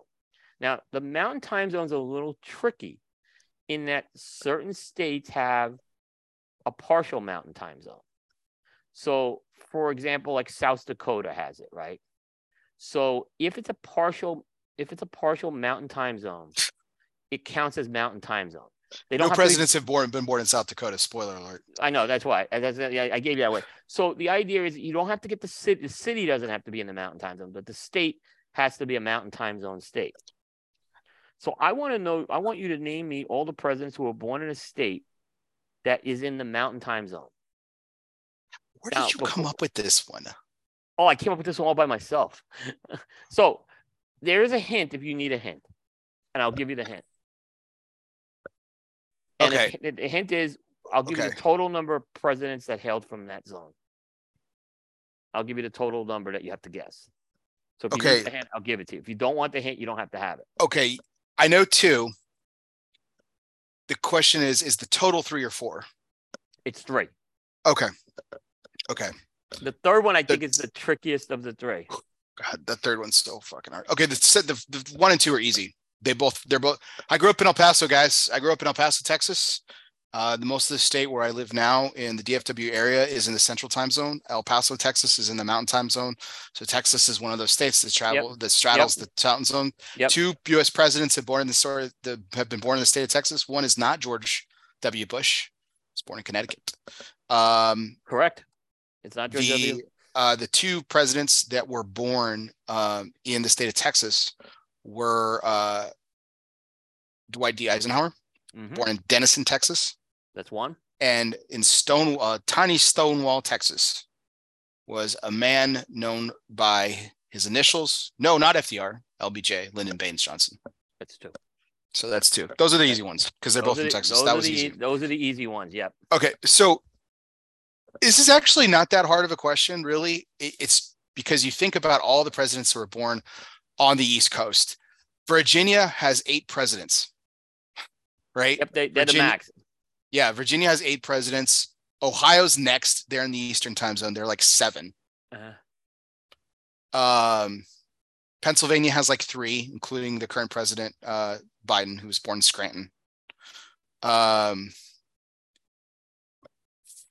New York has 5, including the last president before Biden, which was Trump. He was born in New York, New York. Hawaii has 1. They are not their Hawaiian time zone. Nixon was born in California. That's Pacific time zone. See, then you got to start shrinking the country, right? No one was born in South Dakota. By the way, New York had 7, just so you know. 7? Yeah. Oh, okay, sorry. Who are the 7? Oh no, I'm wrong. I'm sorry. I'm wrong on that. That's incorrect. No, okay. I'm incorrect. The 2 Roosevelts. No, I was looking at the wrong list. So apologies. New York did have 5. You are correct. Massachusetts has a few. The Adams family, Kennedy, and they have like 1 more.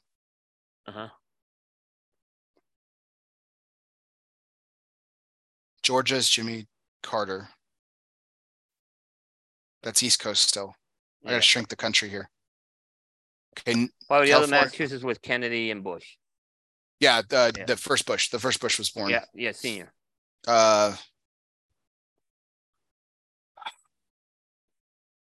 Okay.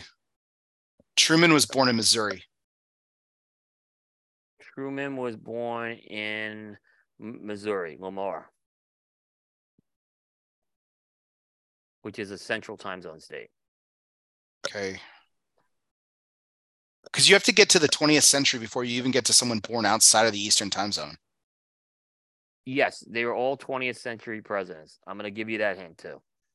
So we got LBJ, we got Ike. Okay, FDR was New York. Yep. Truman was Missouri. Eisenhower's Texas. Kennedy was Massachusetts. Johnson was Texas. Nixon was California. Carter was Georgia's Ford. Ford was born in Nebraska. Ford. It's Ford. You got it. That's 3. You got it. You got it. So that's why I had to make that. That's why I had to say what I said. All three states were those divided. But he wasn't born in the Mountain Time Zone, right? He was like Omaha is like in the Eastern Time Zone, or the Central Time Zone. Yeah, but I thought it was an amazing statistic that there was no president that came out of the Mountain Time Zone purely. That's why I was looking at this. And if you look at this, there's only two that came out of the Pacific. Yeah. Which is Reagan and Nixon, because Obama was the Hawaiian time zone. Yeah. So I thought that was a fascinating stat that there's really there's no mountain state president that we have. Like pure, these did have mountain time zones in it though. Yeah, Clinton was born in Arkansas, which is central. Yeah. Okay. Shit. Yep. Good question. Damn. That was process of elimination though. I knew the two Texas ones right off the get. So yeah. Yeah, I mean, you started going down the line, and that was I knew that the stumper was going to be Ford on this one. I knew you'd get the other two. Well, I think if I'd been anybody else, Texas might have been a confusing one. Yep. Because I mean, El Paso is literally like the only city in the Mountain Time Zone. But I counted it. Of course. I couldn't like I couldn't arbitrarily make the rule. There is, and by the way, there's over 1 million people in that time zone. So it's more than most states in that time zone. You know, it's a small. You've told me it's a very big metropolitan area. Yeah, no, it's the biggest small town in America. Yep. Yeah, but yeah, it's amazing. You know, we haven't seen that. You know, I mean, we'd have to get a president from Colorado, Utah, New Mexico, maybe Montana, Wyoming. So. We've come close. I mean, Texas. I mean, Rick Perry ran from Texas. Yep. You know, Bill Richardson was a candidate for a while out of New Mexico. You know, yeah, Romney was an East Coast guy, right? Before he went to Utah. Massachusetts. Yeah. Yeah, Romney was an East Coast. And guy, he ran as the former governor in Massachusetts, not as. Yeah, exactly. But he was born, I believe. Was he born in Utah? I think he was born in Utah. No, that's not right. That's not right. I can't remember where he was born. Yeah, I don't think he was. Yeah, I'm just trying to think. We haven't seen McGovern was South Dakota. Yeah. McGovern was South. I mean, Cheney was a VP out of Wyoming, so. Right. But I thought it was that was a good question, man. Damn. Because the Ford one is tricky because everyone thinks of Ford as Michigan. That was the tricky one about that. It's all really. I think you know, Bear, again, for the average person like me on this, I would have just assumed it was Michigan. I did not know it was Omaha until I kind of started coming up with this. I came up with this question, and I'm like, damn, there's no. At first, I saw none, and then I said, all right, I'll count it for the divided and see if he can get that. That's why I wanted to be really clear that, hey, the divided states, I'll count them here. But I think all three were not born in the Mountain Time Zone, technically, from birth city. That's why I said the state I'll count. I mean, as it stands in January of 2023, I mean, more than, you know, it's a good chance that the GOP candidate for president will still be East Coast, right? You know, Trump's looking for re-election, but Ron DeSantis is proven as a front runner, early front runner. Assume that, yeah. Assuming so. So another East Coast. And Biden's, you know, allegedly going to run again. So that still keeps it on the East Coast again. So it sounds we might go another presidency with another East Coast potentially. I mean, who knows what the next few months will entail with the GOP nomination process. Kamala was born in California, Oakland. Yeah, Pacific time. Yep. So, like I said, we've only seen 3 in the Pacific and Hawaiian. So there's not a lot. This is all East and Central. It's a very big skew to that. And east of the Mississippi, too. So Jay likes to bring up the interesting piece of trivia that how does Ford count? He was never elected. That's a good point. But he was president of the United States. Yeah, we didn't say elected. We said he was president. Yeah. Wow, what an ultimate trick question that would have been. Like, elected U.S. president's birthplace, Mountain Time Zone. Yeah, unless I say specifically elected president, like Ford counts as a president in all these questions. Yeah, we've had 46 presidents. That was, like I said, that third one was a tough one. I would not have gotten. That was a good job because that was a tough one. Had I been anybody else, I think it would have been a little bit harder. The getting 2 out of the 3. Yeah, that was tough. I mean, the Texas ones I knew you were going to get. Like, even if you hadn't given me the hint, by the time we got down to it, I would have figured it out. Yeah. But I had to say the split states counted. There was no, because that would have really thrown you off if I did. Oh God, yeah. Jesus. That would have been, because the answer could have been the answer's 0. The answer's 0. Yeah, the answer would be 0 on that one. Wow, crazy. Great question. Yep. You know what's interesting about like some of the states, the big states and stuff, like, well, so Virginia, had all those presidents in the early, the very beginning, Madison, Monroe, Washington, Jefferson, right? In the early part of America's history. And then they didn't have, the last US president is Wilson, who was born in Virginia too. But a lot of people associate him with the Northeast, which isn't accurate either, according to birthplace. Yeah. All right, I'll throw a little bonus question at you. Okay, I think you'll get this one right. Oh, Jesus. So, okay. Of presidents with their affiliation, like what state they were affiliated with, taking the Texas presidents aside, was there another president affiliated with a Mountain Time Zone state? And you can count the split states.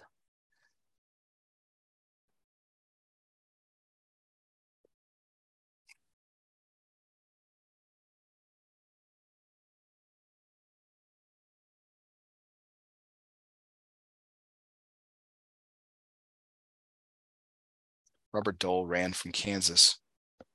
Robert Dole ran from Kansas. But he wasn't a president. Shit. You're thinking in the right area.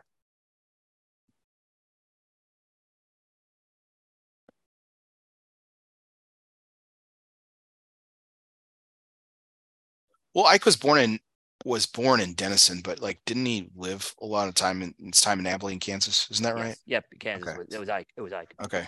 Yeah, and Kansas is really tricky. There's only 4 counties that are in the Mountain Time Zone, and they're on the western border. Right. Yeah. Yep. So, wow. Yep. Crazy. Yep. Man. There you go. That was Bear. He goes to 12-2. And I say this was one of the tougher ones, even with the hints. So, that was. Is that what you have to go by, like facts, like the others, like the other ones, the questions that we picked, like, I mean, not that birth state isn't historically significant, but like we've gone after like historical trivial events, Yeah, this was a little different.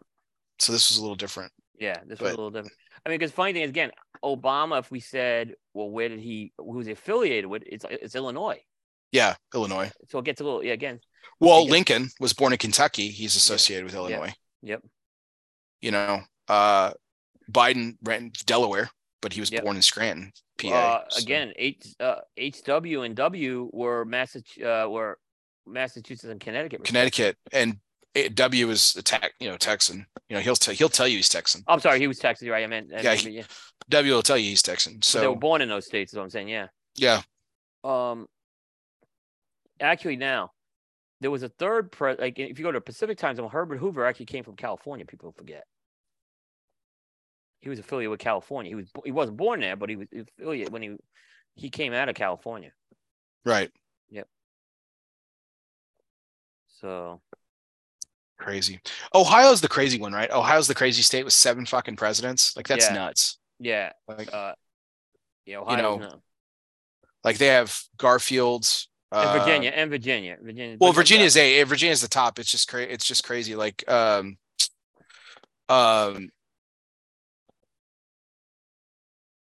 who's the other? So Tyler, Taylor, and Harrison were also Virginia. Harrison's grandson, Benjamin Harrison, was born in Ohio, though. Yes. So there was Grant, Hayes, Garfield, Harrison. Those are 4 of the 5 were born in Ohio. Born in Ohio. Yeah. Who was the only president born in Vermont? Oh, fuck, I know this. Oh, shit. I should have saved that for another question. But we're on the topic. Oh, I know this. Oh, God, I know this. Oh, damn it. No, yeah, it's Actually, there's two. I'm sorry. There's two that come from Vermont. There's two that come from Vermont. I was wrong on that one. Chester Arthur's one of them, but he's associated with New York. Like Right, we were but talking Chester about Arthur was associations. one. Yeah, Chester because he was born in Canada. Remember? Well, That's the argument. People say he was born in Canada. Yeah. So he wasn't born in the United States. So yeah, so Arthur's one of them. And then it's the other one's Calvin Coolidge. Yep. Silent Cal. Yep. Good old Cal. It's a couple of No Maine. No, known from my father's home state. No one from Maine. We've had two from North Carolina. Mm-hmm. Yes, but they were I mean, one the first president to ever be impeached, man. Yep. Andrew Johnson, man. Yep. And Polk, we have Polkville, North Carolina. James K. Polk, yeah. Yep. James Knox Polk. Yep. James Knox Polk from North Carolina. Yep. I always say that he should have gone by his full name. It's such a cool name. James K. Polk just doesn't have the same JKP. Yeah, it doesn't have the tenacity like James Knox Polk. I always thought Obama should have used BHO. I kind of thought that was a cool. Yeah. Well, I think they wanted to keep the Hussein out of it for political reasons. I did too. As much as possible. Yep. I mean, they were already battling with his last name. Yeah. Obama rhyming with our arch enemy. Yep. And Osama. So it was fortunate that was held against him. It's not really. It's not prevalent. Yeah. But for people, but it's all perception, man. It's all what people see and what they think. And here's what I find amazing. I have my boys, my daughter, they're all 20 and my daughter's 30. They only know George H.W. Bush as George H.W. Bush. But when he was president, he was never called H.W. Bush. He was called George Bush. He was just George Bush. Yeah. The H.W. Bush didn't come till his son got in there, and that's what they decided. You had to qualify it. Instead of calling himself George Bush Senior, or George Bush Junior, they went with the H.W. and the W. So I thought that. Well, he's not a junior. That's an important. That's true. Well, George H. Yeah. George was never referred to as junior. Like he was never referred to as junior. W wasn't never referred to as junior. Yeah, so that's an important that's an important point. Yeah. What I think is also interesting too is that like we were talking about perception and everything. Like so, I first of all, I would love to argue with anyone who thinks otherwise, but like FDR is lauded as one of the greatest presidents to ever be president of the United States, right? Got us through World War II, got us through the Great Depression, 4 terms, elected to 4 terms rather. Yep. Only president to serve 3 terms consecutively, or 3 terms total. He, but again, it's all perception, right? So like if FDR is running today, despite the success of Greg Abbott, politically speaking, being the governor of Texas, like this country is not electing a person in a wheelchair. I mean, that's sad. I'm not. No, I know what you're saying. Terrible thing to say, but it's true. Like people aren't going to do it, especially with considering like his other ailment, like him being wheelchair bound was just a tip of the iceberg in terms of his ailments, Roosevelt. So like, I mean, this country's just not doing it. The press would have had a field day with that. Yeah. And seeing that on television, it just wouldn't have sat well. I mean, they say like Nixon lost that election in the debate of Kennedy because he just seemed like this old sweaty man compared to this young, vibrant, gorgeous looking Jack Kennedy, Yep. It's all perception. Yep. I agree. So great question. Damn. Good shit. Right. Yeah, that was our presidential trivia segment brought to you by United Cigars. So we are back. I guess we're gonna turn back.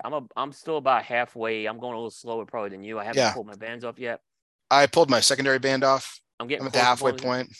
Real nice. The creaminess that we talked about has come in. Really silky smoke.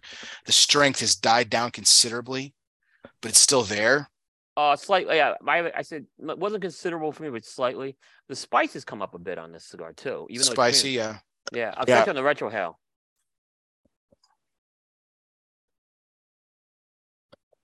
It's just You know what I'm getting on the retro hill? Red Hots. red hot. Red. I'm getting that red. Definitely something red peppery or the red hots are great in now because you get that. You have a little bit of sweetness Cinnamon, still in man. there. Yeah. You have still that licorice still in there. Yeah. That's just this cigar is so complex. It's maybe you would get a 93 today, 94 maybe. Like I said, 94 is almost impossible to get on Coop these days. But and then back then we scored appearance in the score, so I scored appearance in the score back then. So, but again, this is a smoke. Take the smoke, swirl it around your tongue. You're just gonna hit all those receptors because you get a little of that sweetness on the tip of the tongue too when the smoke hits it. Yeah. Some of the coffee notes I've gotten a little more earthy, so I'm seeing some more earthy qualities in here. Some of the hay notes are definitely still here as well, but the hay's not going to be at a point where it's going to overwhelm you. It's a complementary note you're getting here. Burn drawer, excellent. I've done a few touch-ups, but it's not been an excessive amount of touch-ups. The drawer is fantastic. But like the body's here, and there's still some body on this cigar. Yeah, it's evened out for me though, so it's not like it was kicking my ass there. Yeah, in the second half of the first half of the second third, I was like, damn, I'm gonna need some sugar here in a minute. Yep. But no, it's died down. Yep. Considerably so. Like I said, I think it'll round out a little bit in the 6-month mark. So do you want to do 543? Let's do 543, then we'll do Great Things Are Happening Here. Yep. Are you going to read Oliver's spot in that one too, just to make up for it, or? I'll read Oliver's spot too first this time to make up for it. Yeah. I changed I changed a few orders of things. That's why it's all screwy tonight. Yeah. I get excited about the presidential question, man. I think it's fun. I try to, like I said, the stump you is tough, and these are not softball questions I've thrown at anybody here. So, I don't give Bear multiple choices either here. So, I mean, the guests tend to get multiple choices, which you got to do with the guests. I totally get that. Yeah. I mean, I've just thrown the kitchen sink at some of these questions. The J question remember? The J question was, oh my God. That was crazy, that one. The 14 states. Jesus. John's was no picnic either. McTavish? No, that Currency? That was fun. That was a fun one, yeah. Cool. Oh, so, Tom, we did currency with Tom. We did currency with Tom. Yeah, but wasn't it I thought McTavish submitted it. No, McTavish okay. He did the Canadian one. He did the Canadian, yes, yeah. He did the Canadian one. Cool, gotcha. All right. So number 5. So to recap what I did on my show with George Brightman, I had George come on the show, and what I did is I sent him my top 10 cigars unbanded. So he was actually smoking them blind. And I kind of joked with him. I said, hey, one of them's going to be pretty obvious. Kind of like the way that chisels are obvious when you were smoking those back in the day for the top 25 for Cigar Aficionado.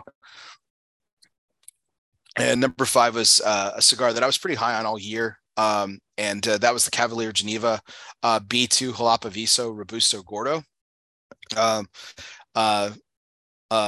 George and I joked about it. He's like, bravo. He's like throwing me off, man, by throwing the Cavalier gold diamond on this. He's like, I don't know what it really is. And he was, of course, just kidding with me and everything. But he smoked it blind regardless. And he enjoyed the cigar too.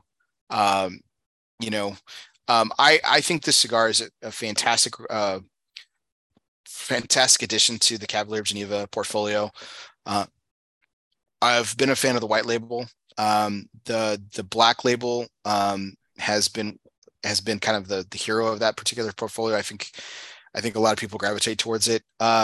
Their special editions that they do have been really, really well received. But and I know the Inner Circle coming out of this year's trade show was pretty highly anticipated, and a lot of people enjoyed it.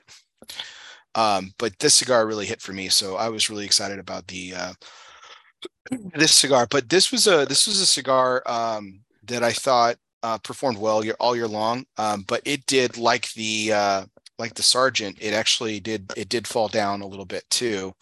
It was always going to be a top 5 in my mind. at least the way I was smoking all year for the past 18 months and stuff.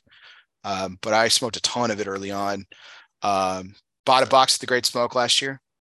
Yep. That was Coop's first indicator as to where it might be, that it might be a placer. You had this picked in my top 3.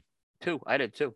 Yeah, I did too. So I thought this would actually maybe be the one to knock off the one, because you bought the box. You were high on that before you bought the box. You bought a box of it, so I knew you were high on. I mean, this was a no-brainer that this was going to be in the top 5. But I thought maybe 2. I thought this was potentially a cigar of the year contender for you. it was for a while. I think honestly I got thrown off a little bit by it when Brian Matol, he's gonna hate me now because it does to a detriment. He's like, hey, I smoked the Torpedo. I think the Torpedo is better. I was like, you think it's better? Okay. And so I bought some of the Torpedoes and I started smoking those. And I mean I enjoyed it too, but in the end this was the Vitola for me. You went with the double Robusto. I don't think this. Yeah. I don't know if that's the double Robusto I have up here, but people get the gist of it. Yeah, it's a Robusto Gordo, and it's a 54. They do make a Robusto size in it, so Yep. they do make a smaller Robusto size in this particular one. I just think the Robusto Gordo just sings. It's got it has a lot of similar components to a former #1 cigar for me, the Crew Mexisol from Tony. Yep. Bolado. It has that minerality to it, which is That I know you like with it, yeah. that I'm a big fan of when it's well balanced in cigars. It has this really nice sweetness in the middle. It's kind of very caramel. Mm-hmm. It's almost very decadent, and it really kind of sings in the middle. Like the middle third of this cigar is really where the cigar hits, and I've really enjoyed it. And it was my number 5 cigar of the year. Number 4 was one comment I just want to make on that before we go. Sure. We talked about overshadowed cigars. This one really wasn't an overshadowed cigar. This was the key release for these guys last year. So yeah, this was their main release. So this one wasn't overshadowed. A lot of people gravitated to this cigar. So that was my comment I was going to make on that. True story. So my number 4 cigar holds the distinction of being probably the only cigar in my top 10 that George didn't like. And we're going to talk about this because I kind of wondered if that was going to be the case. George, all class, put subjectivity aside and really analyzed it for what it was, and really smoked it all the way through. Even though from the very beginning he wasn't really a fan of it particularly. I'm going to send him some more because I would hoping that it was a one-off situation for him. But I thought this cigar performed extremely well over the course of time with me. Coop, you saw me light the cigar up for the very first time. It was after one of our shows. Yep. And I was completely blown away by its first impression, and became a huge fan of it ever since. Big fan of their cigars in general. I think the owner of this brand is doing great things, and that's the Howard G Magic Stick Cameroon Toro. It's my number 4 cigar of the year. Absolutely dig the cigar. It is a surprise and a half from the second you light it to the way it smokes all the way to the nub. Just an incredible smoking experience. With the exception of George, everyone I've given to this cigar to has really enjoyed it as well, including Jay Davis, who's in our chat too. So yeah, I know he was a big fan of it. Jay gave me razzed me a little bit because he's like, "Hey man, surprise me." We were hanging out after one of the trade show days. He's like, "Hey, surprise me, give me a cigar." And I said, "Okay." So I gave him the cigar. He's like, "Oh, Cameroon, aren't you playing to the crowd a little bit?" I was like, "No, smoke it, try it." And he really enjoyed it. So, and everyone I've given the cigar to, with the exception of George, has really enjoyed it. And I can't say enough things about Howard. Howard Gums is just he's doing great stuff. Well, I like this cigar, but I wondered how George's reaction was going to be to this cigar, because I kind of agree with George on one thing. It does taste more like Ecuadorian Cameroon to me. That's not a knock. You could get very good Ecuadorian Cameroon. But I don't know if it's Ecuadorian or not, but I kind of felt that. And I know George's affinity for some of the African Cameroon one. So I was wondering what his take was going to be on it. I thought he would still like it, though. Yeah, and remember, he smoked it blind, so he didn't know what it He didn't know what was. but he knew, You yeah, know, but he knew enough that it was Cameroon. Now and but I so think this cigar just absolutely hits, just on so many levels. Just yeah, I had this at 3 for you. So I was a little off at 4. I think the one that climbed into the third spot was the two that climbed up surprised me. That didn't surprise me. I should have figured out the other two, but yeah, this was probably your most boutique-y cigar you had on the list. yeah. Yeah. Well, I mean, yeah, I guess so. I guess it is the most boutique. I I would guess say so. I think it's the most boutique-y. It's the smallest brand you have on there. I have a small brand Yes. on mine too. So but yeah, it's I was wondering if George had even heard the line, which was but George was very, George, when he did that show, he knew more boutique cigars than I gave him credit for. Because I was actually wondering, like I didn't know if he maybe was familiar with the Cavalier or this, but he definitely he knew enough to do that show.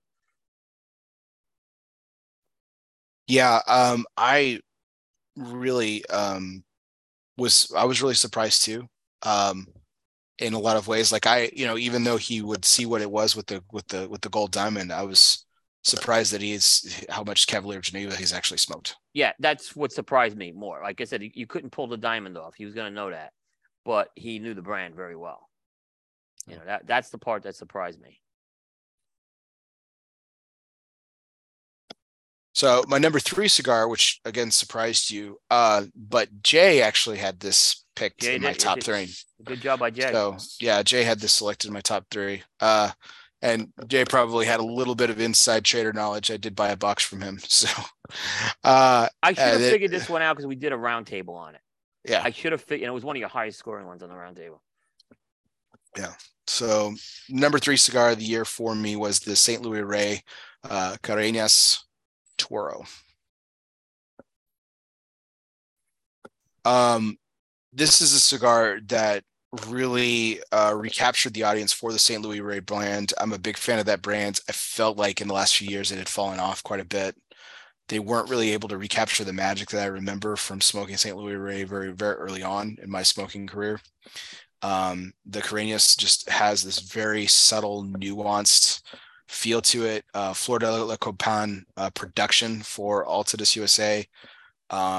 I think what Raphael and his team put together in this cigar was just something tremendous, but without like that, it wasn't braggadocious. Like it wasn't this huge like Monte Cristo 1935 player, but it was just it's just an absolute gem of a cigar. I think it's like wonderfully decadent, sweet, savory, spicy, but it delivers it all at like this. It never goes full throttle in anything. It's just a very, very enjoyable cigar all the way through. And George agreed. Like he really liked it too. I'd say this was probably his 4th or 5th favorite cigar in my top 10. Yeah. I mean, Raphael, in the job he's done with Tobacco Road USA. So St. Louis Rey's always been I think St. Louis Rey, they tried for a few years with a few things and they missed. The broadleaf was actually pretty good. They did, by the way. I just didn't feel like it smoked like a St. Louis Rey when they released it, and that was prior to Raphael. This one kind of had more of St. Louis. This felt like a St. Louis Rey. It has some Cuban-esque qualities. I hate using that word, but it does. But yeah, this was. Which size did you have again? The Toro. The Toro. Yeah, this is the Toro. Yeah, I think the Toro That's was it. and this was a polarizing cigar. Some people really loved it, and some people didn't. I thought it did very well when we did the roundtable. I remember that. I think I gave it a 90. So, but yeah, it's I mean, the packaging came out. It was the tightest to date. I think I was at the top at 91 at the time. I think it was 290s, and then I think Nielsen gave it an 89. Maybe he gave it a 90. Maybe it was 390s and a 91. It was the tightest one we had. It was the tightest one we had for sure. It was one of the first ones we did, if not the first. It was the first. It was the first. So yeah. I just think, again, this was a great, it did very well with aficionado too. It didn't do well with a lot of the online people, but I don't think a lot of the online people smoked this either. I mean, like I said, we when I saw Raphael in Florida, in May of 21, he gave me a box of these, and I took them back to the Florida Media Compound, and a bunch of us were just smoking those things by the pool. Everyone was loving them. So this was a great job by the cigar. Good pick. Awesome. So let's start with your number 5, Coop. All right, so we're gonna finish up this pattern. This is a cigar that once Knuckle Sandwich got released, in my opinion, it fell under the radar. But it was a highly acclaimed cigar it didn't make my list in time last year, the way I do it, but it had its time, and this is one of the highest rated Espinosa cigars I've had on the list, and it is the Laranja Reserva Azulejo Gordo. Yes, the Gordo. Gordo made my list. This cigar I think this is one of the best cigars Hector's ever blended. This is Sumatra done right. This is Sumatra done Espinosa style. This is a cigar that, yes, smokes, I think the belle of the ball is the Gordo. And Hector will even say that. I think Knuckle Sandwich took a lot of the steam out of this release is what happened. And I think this is something I'd love to see them start to push this line more. But it is my favorite of the Laranja. For all the Laranjas have made my list, but this is the highest one, giving Espinosa a top 5 cigar and a very high core line with them as well. Did this make your list last year? No, there's a reason why this cigar is not on the list. Okay. And we're going to talk about it here in a second. Okay.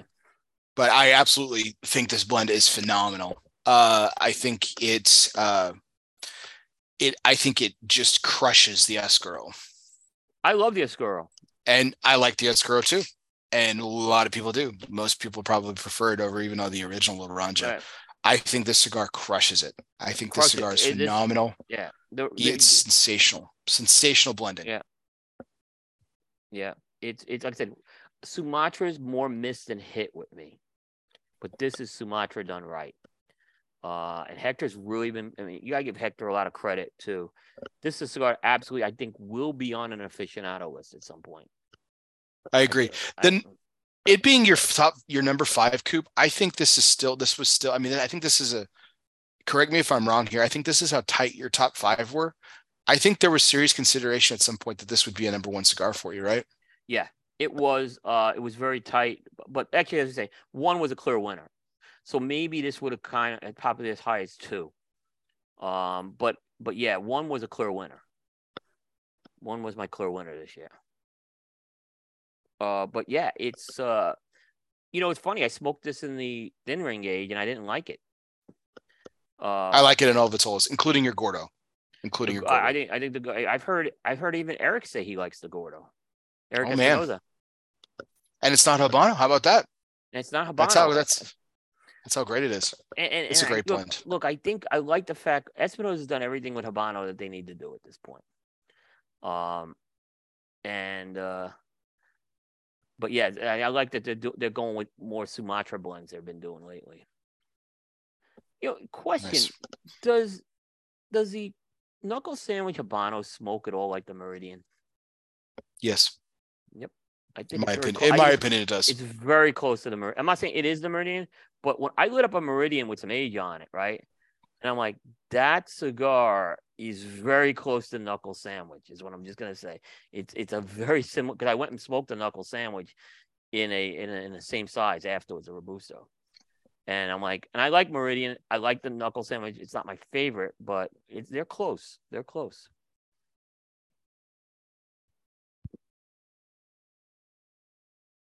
So what was number 4, Coop? All right. Number 4, I'm pulling it up right now. This was my boutique cigar this is my boutique cigar that made it. And according to these guys, there are only 3 cigars better than this one, right? It is the Postani Wojciech Warbeck Toro, the 2020, the rounded Vitola. I was not as big a fan as the box press as the round. I was in the developing palate camp with this. This cigar just didn't get reviewed in time for last year because it probably would have been in the top 3 last year. This is a great cigar. It might have been your cigar of the year last year. It might have been. It might, because I didn't do a resmoke to determine it, right? But it might have been. I mean, it scored like when I reviewed it, it got a 92 at the start of like the 2022 year. And it just held up. I think there was some other competition game. This is the highest barber pole I've ever rated. This is the highest Nica Sueño cigar I've ever made. And there's some great barber poles and some great Nica Sueño cigars. This was unbelievable. This is Postani's masterpiece. This is a great cigar. Too bad it's limited. It's a phenomenal cigar. I don't think the box press was as good. I mean, I think there was a big difference with the box press, in my opinion. I think this one was better. I love the box press still. A lot of people like the box press, but I'm like in the developing palates camp. I thought there was a big difference with these. The cigar was so good. Mike did a great job with this cigar. Skip and the Nica Sueño family putting it together just did a phenomenal job. The SBC 20 was I have that one coming up. Was one of my honorable mentions. Yeah, I remember that. And I think that's the most nuanced cigar that Skip's ever blended. Yep. And I think I'm really excited what Mike and Skip are going to partner up and do in the future. I'm excited about this Connecticut that's coming out. Did you hear the story about the Connecticut? No. With me? So Dave Burke and I recorded a jukebox show and we talked about this cigar. And then we started talking about it's limited. And then we got on the subject of Mike needs another core line. And I said, I want to see him do a Connecticut. And I think he can do Connecticut. I think a Postani interpretation of Connecticut is exactly what's needed. I think it will attract a lot more smokers that are Postani brand. And of course, Dave was advocating for Candela. Right. But of course, but I don't think Skip would do a Candela for Postani because I think and I don't think Mike would take one because Fomorian's his deal. Right. Yeah. The next day, Skip puts up after the show ends. The next day, Skip puts up the picture of the Postani. Look at you. So I don't know if he heard the show or not, but I'm telling you, I did not know that when I said that's cool. Nice. And it's great. Yeah. So I'm excited about that Connecticut. I think that Connecticut as well. So I think it's a good one. It's documented. Yep. Nice. Good call. Yep. So great cigar. Yep. So what popped at number 3? This was one that this is the one that climbed into the top 3. See, I had the War Bear at number 3. So I had these 2 flip-flopped. I had 3 and 4 flip-flop for you. Because this one climbed up in the end, right? This was a cigar that just got better and better throughout the year. It was a 2021 release that just in my opinion, it's a Tatuai T110 Reserva. There's a reason why Pete is a master at Connecticut Broadleaf, and this is a great example of it.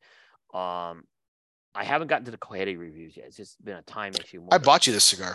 I know, but they're coming up. They've been smoked. They just have. No, I bought you this one too. You had to buy me this one because I needed more. You had to buy me this one because I needed more. Yes, you did.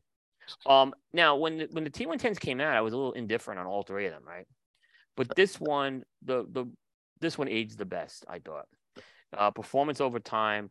This is a cigar that, in my opinion, was the best of the T110 blends. And it is a highly limited cigar. I hate it. Yeah, I mean, look, here's the deal. You know my feelings on limited editions, right? But the limited editions I have on my list, I believe, there are still good limited editions. This is one of them. The War Bear was one of them as well. This is just fantastic, this cigar. It's an absolute and this one climbed up. This one really climbed up because it actually scored 91, but it beat out some of the 92 scores in the end, in the tasting finales. So, which one of the T110s did you like the best? This one. Okay. Some people didn't like this one the best.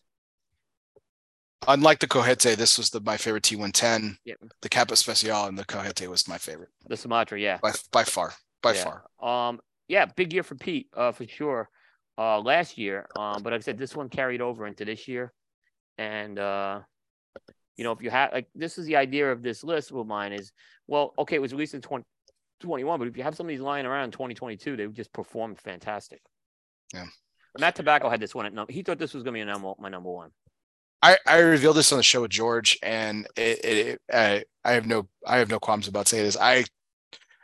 I didn't try to convince him, but I tried to get out of Pete that the Cojetes were regular production, which they're not. And bravo to Pete, he could have said anything. It's his brand, right?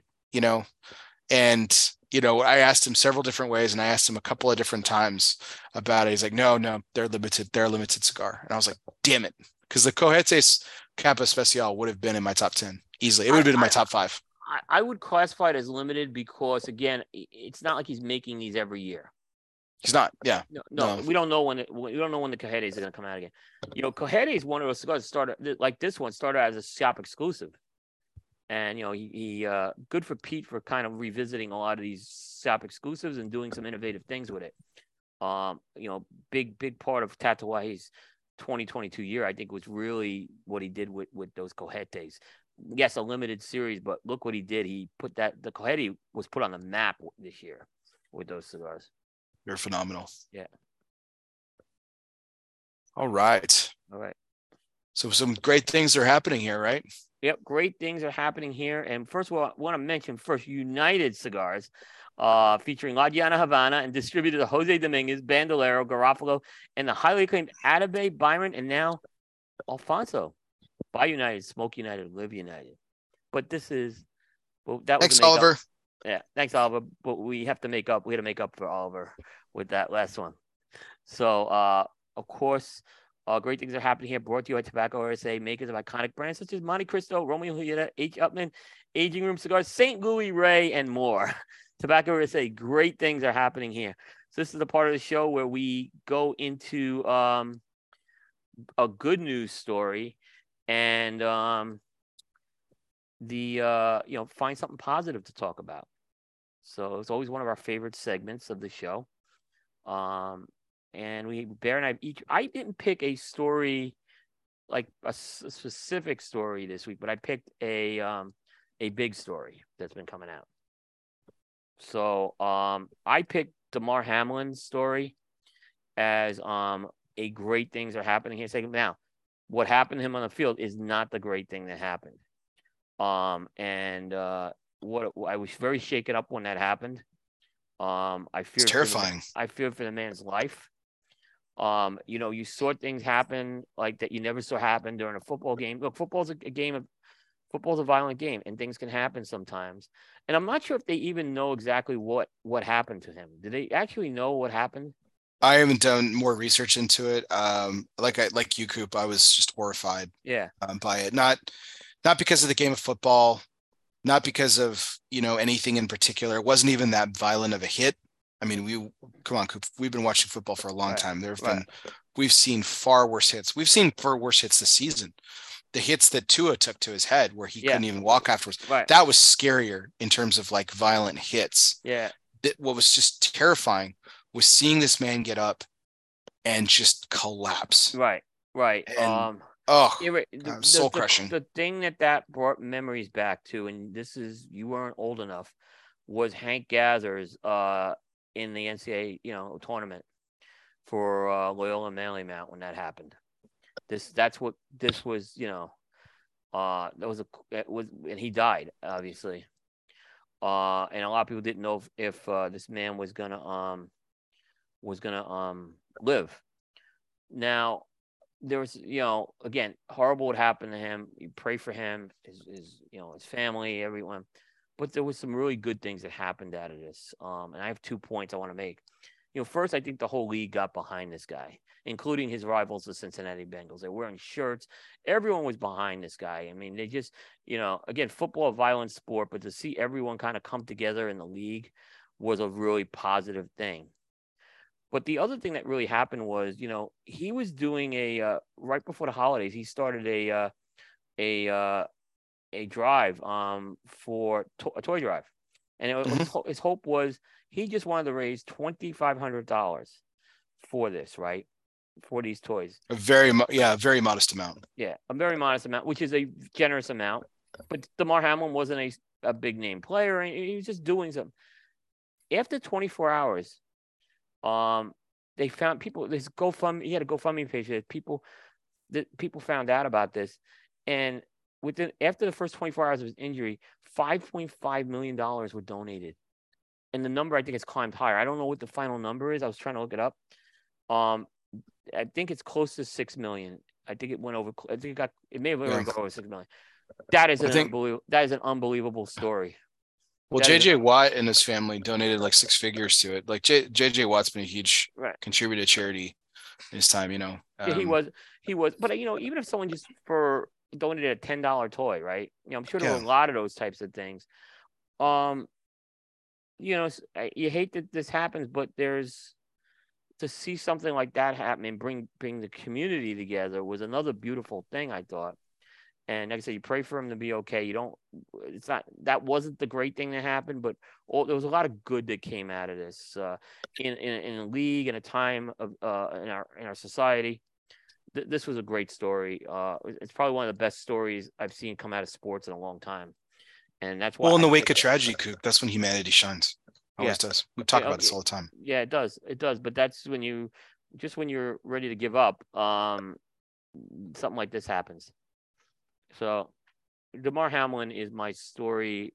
His story is a great thing that happened as an end of something that was really, really. And like I said, I think if this guy comes back on the football field next year, it's going to be something incredible. I mean, if he comes Yeah. back on the field next year, this is going to be one of the big. You know, I wonder if he'll get consideration for Sportsman of the Year if he comes back. I think he should. I thought Alex Smith should have won it a few years ago, but this is at another level too. Yeah. What an incredible story. Yeah.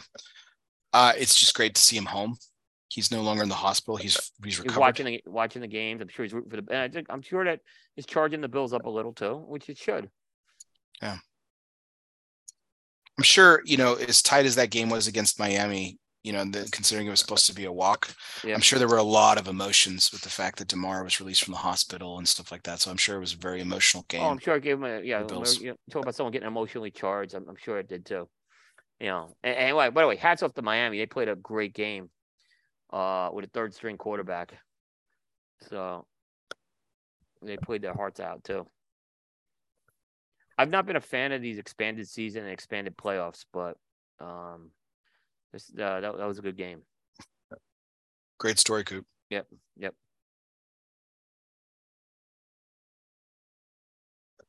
All right, Bear, you got something here. Well, my story definitely wasn't in the spotlight as much as Damar Hamlin. What a great pick, Coop.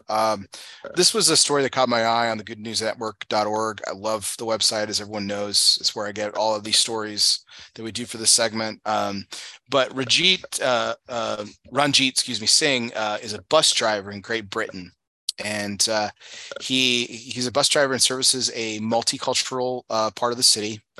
And he has family still back in India. He's Punjabi specifically, and he made a video that showed his relatives in India what he does for a living. So he made this video that has become this viral sensation on YouTube. It's hilarious. It's a musical number. First of all, it harkens back to like Bollywood type of entertainment, Coop. And I know you're probably not a big I do know about Bollywood. Yeah. Yeah, but most people are. But I tell you, man, Bollywood is one of the most entertaining things to watch.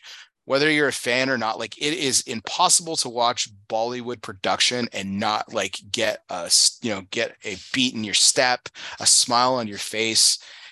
It's joyful, it's praiseful, it's exciting, it's fun. It's enjoyable, and this video kind of harkens back to that. You can see a lot of that influence obviously in Singh's video, but what's really great is just that it's celebrated. A lot of people talk about the racial divide in this country, Coop. There's a racial divide all over the world. Yeah. And you wouldn't think, considering Great Britain tends to be one of the more progressive countries in the world. But there's a lot of controversy in that country because it is very multinational. Colonialism is still a very big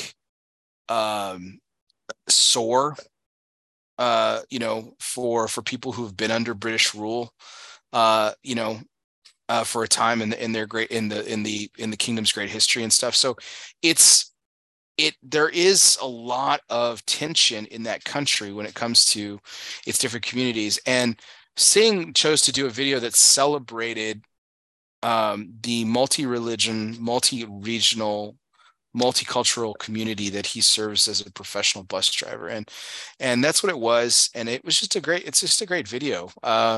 It's a lot of fun. And like I said, I really enjoyed it. And yeah, it's good. It's good stuff. Yep. No, I thought it was a great story.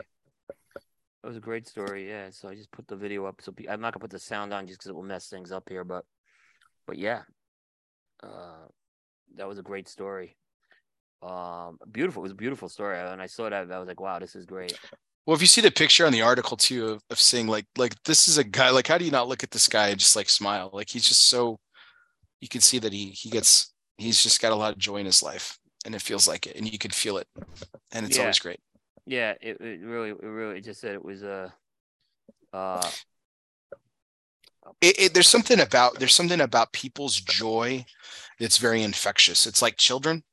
Coop, you're a parent, you remember when your kids were small and stuff, and like Christmas morning, we just had Christmas a couple of weeks back and everything. And Christmas morning with children is so different, and when you see joy like on this man's face here and like on children's faces when they open presents Christmas morning and stuff, it's an infection that just kind of gets in you, and it just brings you so much smile and so much joy. And yeah, man, I gotta say, for a guy who just was putting together something for his family, and it became this viral sensation, it's pretty awesome. I had the wrong video up, guys. I just noticed that. It's okay. The video, that's why I can't see it sometimes, but yeah, I'll just put the video real quick so people could see it. But yeah, yeah. Yeah, I think I posted it below the link, but it's also in the Yeah. story. Yeah, it's really cool. It's a long one to play, but we'll have the link out there too. That's Sing right there on the right. Yep, there we go. And the sunglasses, yeah. Yep.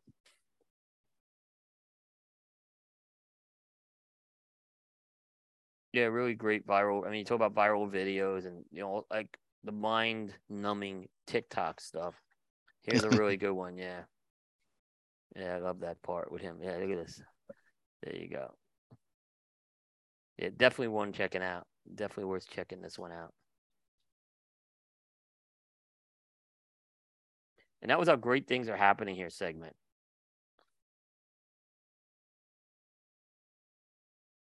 Sponsored by Tobacco USA. All right. Do we want to finish the cigar or do we want to finish the list? Let's finish the cigar. Okay, let's finish the cigars. I'm about the end of mine as well. I'm in the last third. It's still giving me great flavor. The bands are off. My burn went a little wonky, but that was because I was playing with the video and stuff.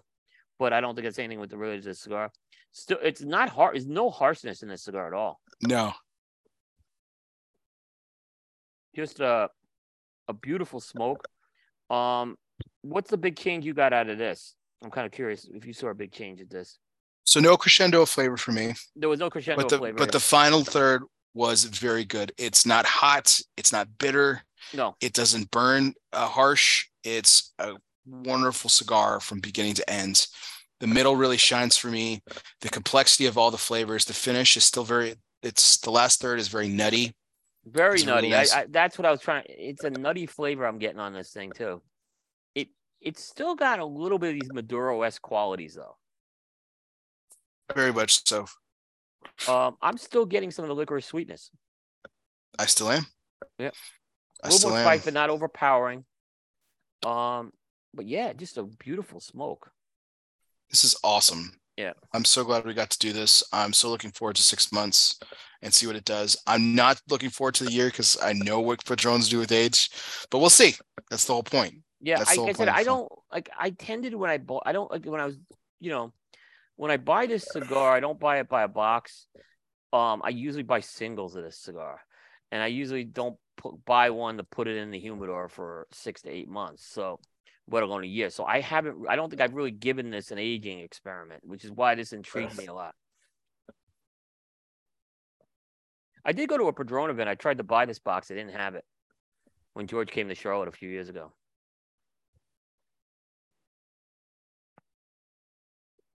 I don't know why this is so underrated. I don't know why either. Like I said, to me, it's been underrated by, especially all the media is underrated this cigar. not just the print magazines, but online media. It just didn't get a lot of buzz. Like I remember when the Padron 90s came out, the online media was all over that. Good cigar. Very good cigar. It's a very good cigar, yeah. But they weren't all over the Padron 95s, but they were so limited, those 90, and they were expensive. I mean, those were expensive. Yeah, so. But I think the 95 just overshadowed this one. The 100 years coming next year, buddy. Oh, man. Well, no, 60s next year. And then 100 is 26. That's right. So, right. Excuse me. Yeah, 26. So I expect, yeah, we're going to see something for Padron 60. Again, Padron's not going to talk to anybody beforehand on it. And I cannot see them not doing it's going to be interesting because 2026, we're going to have Avo 100 and Jose Orlando Padron 100. I go back and I read the story of Jose Orlando Padron. I went back and watched the segments with him in Hand Rolled. I went back and listened to the brief interview that I did with George at 2021's trade show. Yep. This story their story, while it parallels other stories in the industry and has various similarities, is just very fascinating. Yeah. Incredibly unique. Jose Orlando Padron should have died like 3 times. You realize this, right? He was sick for a while. Well, yeah, no, but he should have died 3 times in his lifetime. Like, yeah. Oh, yeah, yeah. Like he goes from being, he graduates from a technical college. He goes back to the farm. He takes a job as a foreman or manager for a mining company. Apparently, from what I've heard, there was a story about like an explosion that he narrowly missed there. He also tells a story in Hand Rolled about how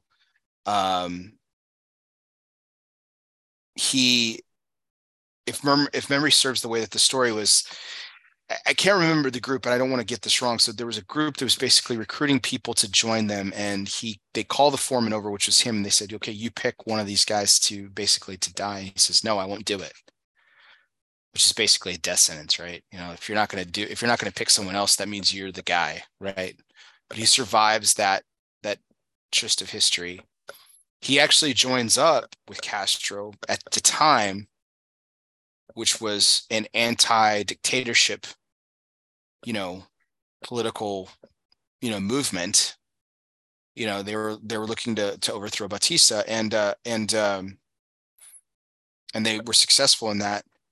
But again, as the story goes, he was offered a position in the government by Fidel Castro, and he turned it down, probably because he saw the direction that they were going towards the Communist Party, and he didn't want to be a part of that. That wasn't what he was in for. So again, you turn that regime down. You turn that regime down, and that's bad. Oh yeah, it's bad. Very bad. People. There were many people that were a part of the party, were a part of the movement, that eventually said no to him, and they were imprisoned like other political prisoners for 20 years. It came with a 20-year minimum sentence. He escapes Cuba, goes to Spain, comes to the United States, mows lawns. The legendary Hammer becomes a carpenter, and in 1964 he launches Padron Cigars. Yep. Fast forward. He becomes part of a humanitarian effort to go back to the country of his fatherland. His father greets him at the airport. He hasn't seen his father in almost 20 years. And he helps negotiate the release of, I want to say hundreds. I think that's right. Hundreds of political prisoners. And there was a very famous picture taken, unfortunately, of him where he's handing Fidel Castro a cigar. And as the story goes, George tells it in Hand Rolled about how, it's actually both of them. It's both of them telling the story. And an unfortunate picture was snapped. And that's, a picture tells 1,000 words, right? But it doesn't tell the whole story. As the story goes, Fidel says, hey, Orlando, I hear you're making cigars in Nicaragua. And he says, yes. And he says, are they any good or whatever? And he says, well, they'll try one, And again, he was there for a humanitarian effort. It wasn't there to be buddy buddy with Fidel or anything. And that picture got published, and his factory was bombed. He was branded as a traitor. Yep. Padron the communist, they called him. I remember that. Yeah, we talked. Right? I think yeah. Right. So by one hand, he's a communist.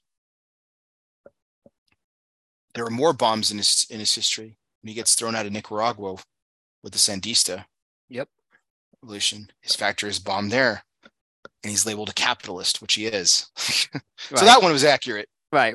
So on one hand, he's Padron the communist, another one he's Padron the capitalist in the same breath. And it just, we talked earlier about in the presidential segment, like we talked about perception, right? It's crazy what things, the stories that get told and mistold and read and reread in a different context, and how everything is overplayed. And I mean, he was, George says in Handrolled, he was lucky to escape Nicaragua with his life again, right? Carlito's father also barely got out too. Yep. I mean, these men that we talk about, these brands that we talk about, I mean, they should have died 3 or 4 times in their lifetime. And it's surprising to me that none of them have come out with a cigar line called the Phoenix, because it would be aptly named. Yep. But yeah, he's an incredible person in history, not just cigar history, but just in history. And it's a story that never gets told, because again, it's part of the fabric of this very polarizing world of tobacco, and in this very niche world of premium cigars. But if you listen to the story of Jose Orlando Padron, it's captivating. It's riveting. It's an unbelievable story. Except for it is believable because it's true. It happened. It's nuts. No, it is. So, I'm grateful to him and his family for what they've done for our industry. But for his family's legacy, what he's built has been incredible. So, and this cigar, I think, encapsulates it incredibly well. So I've enjoyed it thoroughly, and I'm so excited that we selected it as part of this aging experiment. So.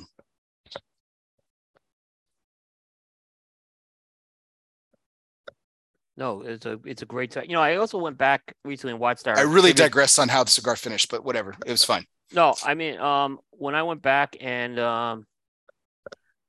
I watched the tribute show we did to him. Yeah, just like I said, there was just so much in there. The guy lived an incredible life. I think that's one question I look forward to asking George next time I have the opportunity to speak with him is, like, not what does your father's legacy mean? Because that's so obtuse, but like, here's a life that, should have ended several times. And each time perseverance, carried the day. And what does that speak to generations, like in the future? Like, there's going to be great grandchildren of Padrones. Like, I have no doubt that this is one of the brands that stands the test of time. Totally. How are they going to carry on that? Like, because they're not going to have those burdens that Jose Orlando had, or even George, for that matter. A lot of people just see Padron as it is now, and this very herald brands and very successful and everything. But there were lean times, in the 80s when they moved after the Nicaraguan embargo. They moved from Nicaragua to Honduras, and they cut their production by 80%. Yeah. And I've had a Honduran Padron. You have? Yeah, I have. I was. Oh, wow. And I know it because of the box. So I know it is different, but it was good. And I think George has done an incredible job of carrying on his father's legacy, and I have no doubt that his family will continue to do the same. But I'm eager to see, the next generation. I'll be an old man by then, but I'm eager to see that next generation, what they do to honor their father, or with their grandfather and great grandfather's legacies. I agree. Yeah, I agree. I mean, obviously they've honored Damaso. Mhm. Yep. So I mean, I think there's still plenty they can do with that stuff too. But I imagine the 100-year one's going to be a huge release. I wonder if George will ever put his name on a cigar. I don't know. I made a bet with Abe this year. Oh no, you know how those end. I'm going to win it. Okay. Okay. Because he's saying that the You realize that's what everyone says, right? Yeah, but Okay. I'm going to just go by me being an industry person, and here's what I bet him that he thinks the Fuente Padron thing is a 2024 release. I think it's a 2023 release because they don't want because next 2024 is the year of the 60. I think they're gonna try to get that out this year. I think they'll get it out sometime this year, and I think they're gonna get it out sooner than you think. So, but I don't think they're gonna mess with that 60 year. I think that 60 year is gonna be a big year for them next year as a company. Even if they don't release a cigar. Even if they don't release a cigar, is what I'm saying. Yeah. No, I hear you. That's a fair point. Yeah. So we'll see. We got a year. They've got a year to do it, right, for you to win. Yeah, I got a year. Yep. So, and believe me, Abe's gonna be. I'll pay the price if I lose, and Abe's gonna pay the price if he loses. So, yeah. Well, if it's a steak dinner, I hope you negotiated for the Cigar Coop Coalition team to be in on this too, not just yourself. Oh, well, no, it's a signed bill bet. Oh, okay. What are those? Yeah. Yeah, but Abe only puts the ones up he wins. He doesn't put up when he loses. So, well, of course. Why would you do that? Be a sport. But all right. But no, great story. Thanks for sharing that. Hey, just fake Allen's listening. He didn't comment on the Sixers winning another game today on the road against the Clippers. So Sixers won and the Flyers won tonight. So it's been a big sports week for me. All right, did they play the Chicago Bears? No. Then why would he comment? He's a closet Bears fan or Bulls fan. Bulls fan, yeah. Bulls fan. And then he's like, well, I'm rooting for the best part. He's like, I'm not a fair weather fan, right? He comments, I'm hoping the Heat tank. Like, I just love. I gave up. There's no point. All right, let's finish. We'll finish up this list here. Sounds good. All right. So, Scoop, let's change it up. What was your number 2 and number 1? All right. My number 2 was a cigar that was, I think, the bridesmaid cigar of the year. For sure. And like what I mean by bridesmaid is it was number 2 on a lot of lists. Last year it was number 1 on some lists, and and I was very vocal. Thank you for owning up to this. This is nice. Keep going. Keep going. Despite the fact that Matt Cade from Tuesday Night Cigar Club chose to go public with some stuff with me. And I'm just going to leave it at that. You want to tell because I was critical of a few people, including Matt Cade, on that. But there was more. You had some criticism of the cigar. I want to hear more about the criticism of the cigar here. Come on, keep going. Yeah, but the issue was that it was not released, and it ended up finishing number 2 on the consensus because it was on all these lists, and it wasn't released. And everyone who was in the media who rated it had a pre-release sample of it, right? But I chose not to review it. And when Steve actually sent me those cigars, just so you know, I told Steve it's not getting reviewed in 2021. All right, it was going to be a 2022 release. I actually went back out and bought this cigar several times because it was one of these cigars that was getting more and more. It was getting more and more better for me, and it ended up finishing number 2, and that's the Sin Compromiso Paladin de Saka. It's a great cigar. Like I said, it got better and better. When the review, I actually held the review back till October because I wanted to just see where it was going to land. But I wasn't a fan of Sin Compromiso. I know. I was accused by people of costing Steve the consensus in 2018 with it, or 2019, whenever it got. All your fault, Coop. It's all your fault. Because I missed the good. Now I did you got me a 60 size of it. I remember the Corona size, and I thought it was good. I thought that was the best size. But Paladin was was an amazing. It's just a Corona flavor Cigar bomb. Company exclusive. It's not Corona size. It's a 60 gauge. Yeah, Yeah. correct. The Corona number Cigar Company 7. exclusive. Yeah, the number 7, which is a 60. But this one, to me, again, this is Steve doing the offshoot blends, and the offshoot blends tend to resonate with me with him. I like when he tweaks these things, and they always tend to. Most of them tend to go well. This cigar is not a cheap cigar. It's like $28, but I thought it was a great cigar. I wish people would have waited to review it this year, but okay, it is what it is. But Maybe they were onto something, Coop. yeah, but this cigar was like, it was weird because Matt Ty had this number 2 and a few other sites. Which sorry guys, I don't remember the other sites that had it number 2. It was the bridesmaid cigar of the year for sure. I think it's gonna make the consensus pretty high again this year. I think it'll be top 10 in the consensus. But yeah, I think it's the best cigar Steve's done outside of the Unicorn. I think the Unicorn is still the best cigar he's done with Dunbar, but this is an ongoing release. I think this is a more of a limited. This is true limited availability, but not limited edition. Mm-hmm. Great pick. It's a great cigar. I love it. Yep, I was very happy with it, and I think Steve, highest price ever for Steve on the countdown, so he's going to be getting an award at the trade show or sooner. I'm actually trying to decide if I'm going to take all the plaques out there this year again. It's such a pain in the neck. I may just try to, if I see people, try to get it, but yeah, it's only a pain in the neck when your suitcase breaks and I have to carry it, Coop. Well, it's a pain in the neck to ship those out there because I can't put those in the luggage. So that's the other. I think I have a source who's going to help me this year, but because I've been using Nielsen at the hotel, but he's staying with us this year. So it's going to be. I have someone who maybe will receive the box. So, and I like at least to give the number 1 cigar out at the trade show. And that brings us to the number 1 cigar. Anything else on the Paladin de Saka? It's a great pick, Coop. I'm glad you came around on it. I'm a big fan of Sin Compromise of the blend. I know you're still not high on that, but I love the Paladin de Saka. I thought it was a great cigar as well. High price point, and my criteria being around the frequency of smoke kept it out of my top 10.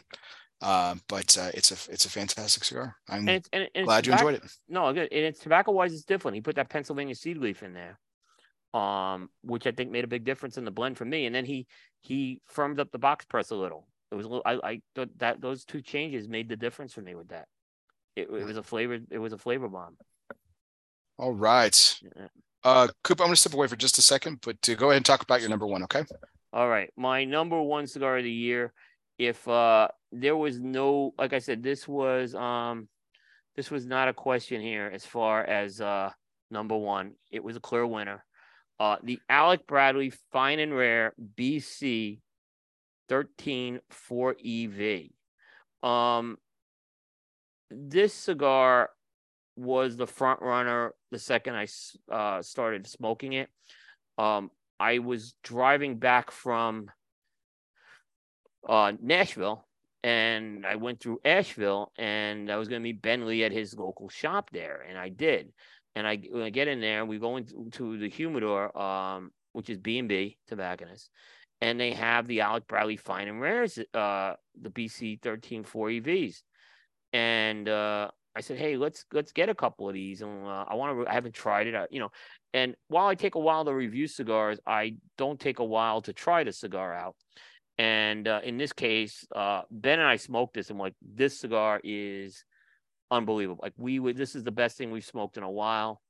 We went and bought more cigars so we could do a round table with the guys. We did the round table back in September. But in the interim, in addition, is I went and bought a box of these cigars as well, because when I get a cigar that is a contender for number 1, I do believe you should have a box of those cigars at hand. And if you don't have a box of those cigars, and I was called out, and I wasn't called out, but Skip Martin, actually, I called that the Skip Martin clause. He didn't call me out specifically, but he called a lot of the online media guys out on that. And I kind of felt he's got a point there. If I think a cigar is that good, I go ahead and buy a box. I didn't buy a box of the Paladins, but I will. But this one I kind of knew was the leader in the clubhouse. And I smoked it throughout the year, and we got to the round table. It did very well on the round table. I was probably the high one of that, and it got a 92, which was the highest score of eligible cigars it was that were eligible. And to me, this was by far the best fine and rare I've had. Now, the other difference with this fine and rare, I have had fine and rares that have changed and not aged as well. And I was a little concerned how in 7 months if it would change, but it actually got better over 7 months. It didn't get worse. And when it got to when the review cycle came, which was shortly after the roundtable in September, it didn't lose any points, and then it went through the re-smoke, and it wasn't. There was a big difference with this, but again, I'm giving it to. This is a limited one. We don't know when they have re-released the fine and rare blends from time to time in different vintages, so we'll see. But part of me is like, well, I've been so critical of limited editions. This limited edition comes across, and this is an absolute masterpiece cigar by Alan Rubin, Ralph Montero. I'm sure the boys had a lot of input into the process of validating that. I guess I'm using a Terrence word, validating, but unbelievable cigar. I know this made Bear's honorable mention list strictly because it was a limited edition, and he's kept true to that. But Bear, I just was saying how I felt like Ben and I fell in love with this cigar. Ben didn't do a list this year, but he said this probably would have been his number one. Yeah. So yeah, I was the low guy on the roundtable, just because of how technically that particular one performed for me that night. But I knew it was something special. I've smoked 3 more since, and I agree with you, Coop. I think it's a phenomenal cigar, well deserving of the number one ranking that you gave it. Hats off to Alec Bradley for putting on a tremendous show with the cigar. I mean, I think it pays homage to everything that they've ever done with fine and rare. I think it's the best fine and rare that I've ever smoked. I haven't smoked all of them, but it's definitely the best fine and rare that I've ever smoked. It's arguably one of the best Alec Bradley cigars that I've smoked. So I hats off to you, man. It's a well-deserving cigar. No, yeah, thank you. It was, and what's funny is the best fine and rare before that was actually the box press they did a few years ago for Alan Rubin's father, David Rubin, and I thought that made my list as well. And I was like, well, what can they do to top that? And they did. And this cigar, it wasn't reviewed by a lot of reviewers. I know Halfwheel and Developing Palates were the only other people I think that did a review of it. It's an expensive cigar. Again, we're looking at a cigar, over $23. It wasn't cheap. It performed exactly as I'd expect. And the thing is, I have half that box remaining, and I have to hold on to unfortunately, I can't go and enjoy those cigars right now because there's something else that I do called Cigar of the Decade. And I have to keep those aside for Cigar of the Decade coming up. However, I have Nielsen on the hunt for a box. So I think if there's one to be found, Nielsen's going to find it. So yeah, we are on a hunt for the box of those, because I do want to enjoy some of those. I got to be honest, I want to enjoy it, and I may have like one I can enjoy, but I need at least 2 or 3 for that. And every cigar of the year is eligible. Will make the Cigar of the Decade list. It's just where it's going to land. But masterpiece by Alec Bradley. I think they just knocked it out of the park with this cigar. And yeah, what more can I say? It was a true, like I said, true cigar of the year. Congratulations. Yep, and like I said, I was glad you recognized it. As much as I beat up Bear for his honorable mentions, that cigar deserved it. If there's honorable mention to be had, that one was it. And I get the criteria you have, and I respect the criteria. So it's like I was like when Bear goes, oh, you gonna beat me up on the honorable mentions. I did, because I think that was one of the first cigars you mentioned on the show. So he's got that one right. So Alec Bradley Fine and Rare, the cigar of the year for 2022. Awesome. Well, the number 2 cigar of the year for me was actually, again, going back to bringing George Brightman onto the show to analyze these cigars blind. This was actually his favorite cigar of the 10 that I gave him. It was. He absolutely loved it, fell in love with it, thought it was the perfect cigar from start to finish. He really enjoyed it, and just didn't have any negatives to say about it. It just absolutely hits for him, and for me too. It's one of the cigars that's performed consistently. I smoked a ton of them, and it's also the least expensive cigar on my top 10, including the honorable mentions too. So out of all the 15 cigars that I honored that night, it's the least expensive by far, and it's the Artista Cigars Buffalo 10 Connecticut. I just absolutely think this cigar is one of the best cigars that I've smoked in the last few years. There's something very nuanced about it, but it's got very, very, very specific Dominican overtones to it, even though it's an Ecuadorian Connecticut shade. There's a lot going on with the cigar, and for $5, the trunk press that's on it, the flow of the smoke, the coolness of it, there's this beautiful creamy key lime pie thing that happens in the middle of it that's just sensational. I freaking love this cigar. It is so good. It was my number 2 cigar of the year. Now, obviously didn't you had the Magic Stick Cameroon and you had Cavalier 2 and 3. Where was this in your prediction? Where did you have it? It wasn't, but here was why. I actually thought you had it on the list last year for some reason. I should have just went back and checked that, and I didn't. So this one kind of, because look, I was there when we were at the compound when we lit these up. I don't know if you lit them up for us that day at the compound, but Ben and I lit this up, and we're like, this thing's incredible. By the way, it's in a box here. This is from the trade show, but this was for display purposes. It's a bundle cigar. Yeah. It's got to go down as one of the greatest bundle releases ever. George liked it. I know people who have raved about this cigar. Multiple people. It's like I said, when we smoked it, I mean, Ben and I lit this thing up. It's 110 degrees out in the compound, and we weren't going in. We thought this was incredible. So, like I said, I thought you had thought this was on the list. That's the only reason why I didn't have it in my prediction. Had I put it, I probably would have had this in your top 3 for sure. Yeah, I absolutely loved it. It's fantastic. Like I said, it's like I said, it's a they come in 5-packs, and I'm not a Mazo fan, but but by far it's a you could get a pack of these for like $25. Yeah, a 5-pack. I mean, you can't go wrong with this cigar. This is not a, don't let bundle packaging interfere. This is a premium cigar through and through. I also bought a box worth of these at the Great Smoke last year too. Well, you buy box? Did they have boxes or did they have packs? No, packets. Like I bought 4 packages of them. Yeah, I remember you bought this too. Yeah, but for some reason I thought you had it on. Like I said, that was my mistake more than anything.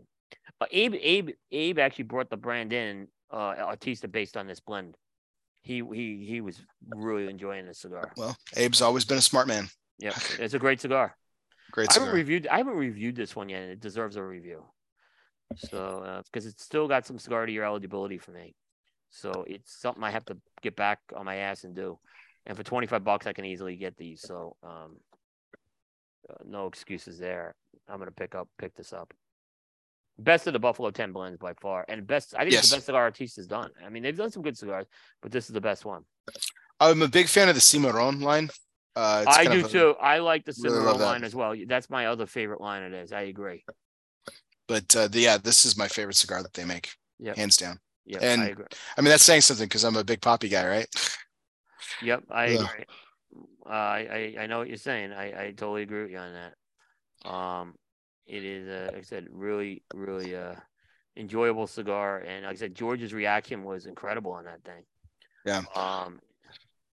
One of the things I lamented to George was like when I first started this. Again, this is my 6th list, and if you had asked me 5 years ago, when I named the Espinosa Habano number 4, the number 1 cigar of the year that year, if you had asked me like, "Oh, Bear, will you ever have a Connecticut Shade cigar as your number 1 cigar?" I probably would have told you no. No. It's just at the time, it just really while there were good ones coming out on the market, it just really wasn't hitting for me. Like it just they carried a different place in my smoking rotation. But the last few years, I've just really gravitated towards them. I really like the way that people are using that wrapper. Particularly last year with James Brown and Dissident, with the Dissident Rave, that was my number 1 cigar of the year last year. And it was just a freaking phenomenal cigar, still is. And then this year, my number 1 cigar of the year, which you picked. This was no surprise. If you're around Bear as much as I am, this was no surprise. And I think the indicator was when we were doing the baseball show, and I asked one of the panelists, Miguel Chodell, if he had smoked it, and he said no. I said you need to because it'll change your life. And it's the Espinosa Crema Box Press Toro was my number one cigar of the year this past year. So again, a cigar line that's been around with Espinosa for a while, and certainly a line extension release that got really overshadowed by the Knuckle Sandwich, Azulejo, Los Prevencias, all the limited editions that they've done. But this cigar, it just fucking hits. It is so good, and it's so good in this size. It is perfect in this size. It's a game changer in this size. It really is. It really is. It lights up the room. The silkiness when you take that cigar out of the cellophane and you just hold the cigar, the delicate silkiness, like almost velvety texture of the wrapper is just, oh, it's so good. Everything about the cigar. When you take off that footband, the ribbon, and you light it up, and you're hit with that signature Espinosa spice that just hits the nose, but it's met with this beautiful creaminess from that wrapper. And it's just so well balanced. It's so incredibly well done. And in this Vitola specifically, that airflow, the cool smoke added to it with that long chamber. Oh man, it is fucking phenomenal. It is awesome. I love the cigar. I'm so excited to name Espinosa cigar their second number one cigar on all my lists. You know, they're the first company to do it. They were my first number one cigar.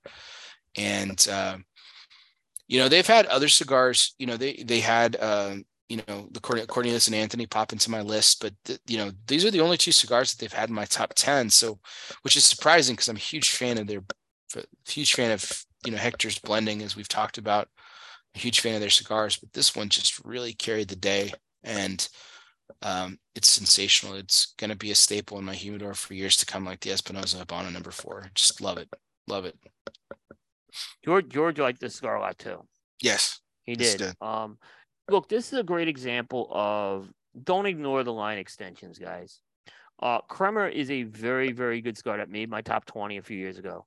I have to review this cigar, but I can tell you that when I had it and Bear gave me one of these, it was incredible. I mean, the box pressing was incredible. And like I said, this is a great case for why we shouldn't ignore line extensions, because this was a great performing cigar. It's like I said, it's one I got to review. And it's kind of funny because it did get overshadowed, I think, by a lot of stuff. I think that was a line extension was probably the biggest thing. And Eric, it's not a Habano cigar. Yeah.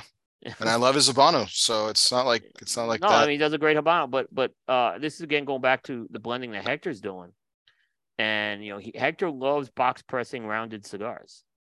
He loves to do, and he's had, you know what other thing that was magically transformed, the Caixa, when they box pressed the Laranja.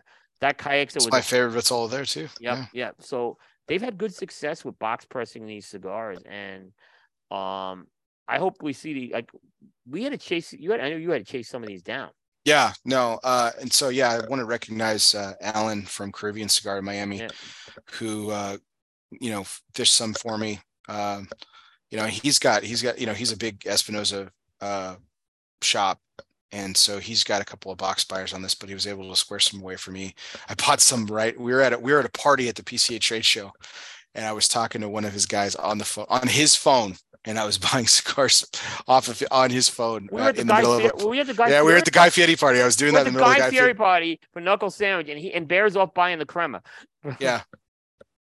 Hey, I was supporting the brand. No one can get mad at me. Hey, no. Exactly. I wasn't flashing another cigar in a picture. I wasn't doing that number. Yeah, so. because even at the Guy Fieri thing, Bear brought this up. Like, I want to get this cigar, and Alan was there, and I think Alan was at the Guy Fieri thing, and he said, "Hey, call my guy here." So Bear's placing an order for this while Guy Fieri's like doing it on Alan's phone. Yeah, on Alan's phone. Yeah, giving him his credit cards. And that's why all these fans. It was no surprise that this was number one. It was the way you were raving about this cigar all year. It did not catch anybody by surprise. We knew it, and it was a great pick. It really was. So congrats to Espinosa on that. Yeah, beautiful cigar. Yep. All right, we are at the end of the show. It's only we did it. Yeah, we did it. So again, great. We had a great aging experiment. So a couple of programming notes. There is a primetime show, episode 254 on Thursday. We have Juan Lopez of Gurkha Cigars as our special guest. There'll be no shows next week because I'm going to be at the Nicaraguan Cigar Festival.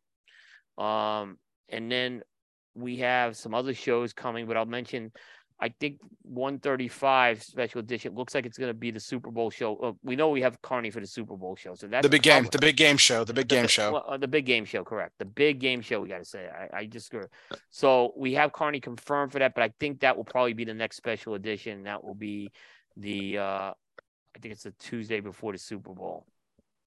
So we will definitely have that, and that's always a fun show to do. Love it. So yeah, we'll go from that point. But again, thanks to you, Bear. Thanks to our audience as well, and everybody else. We do appreciate everybody. And that's gonna wrap up Primetime Special Edition 134 into the Annals of History for Tuesday, January 17th, 2023. Now Wednesday, January 18th in the Eastern and Central time zones. Well, not the Mountain time zone yet. We'll see everybody next week. Take care, everybody. We'll see you next time.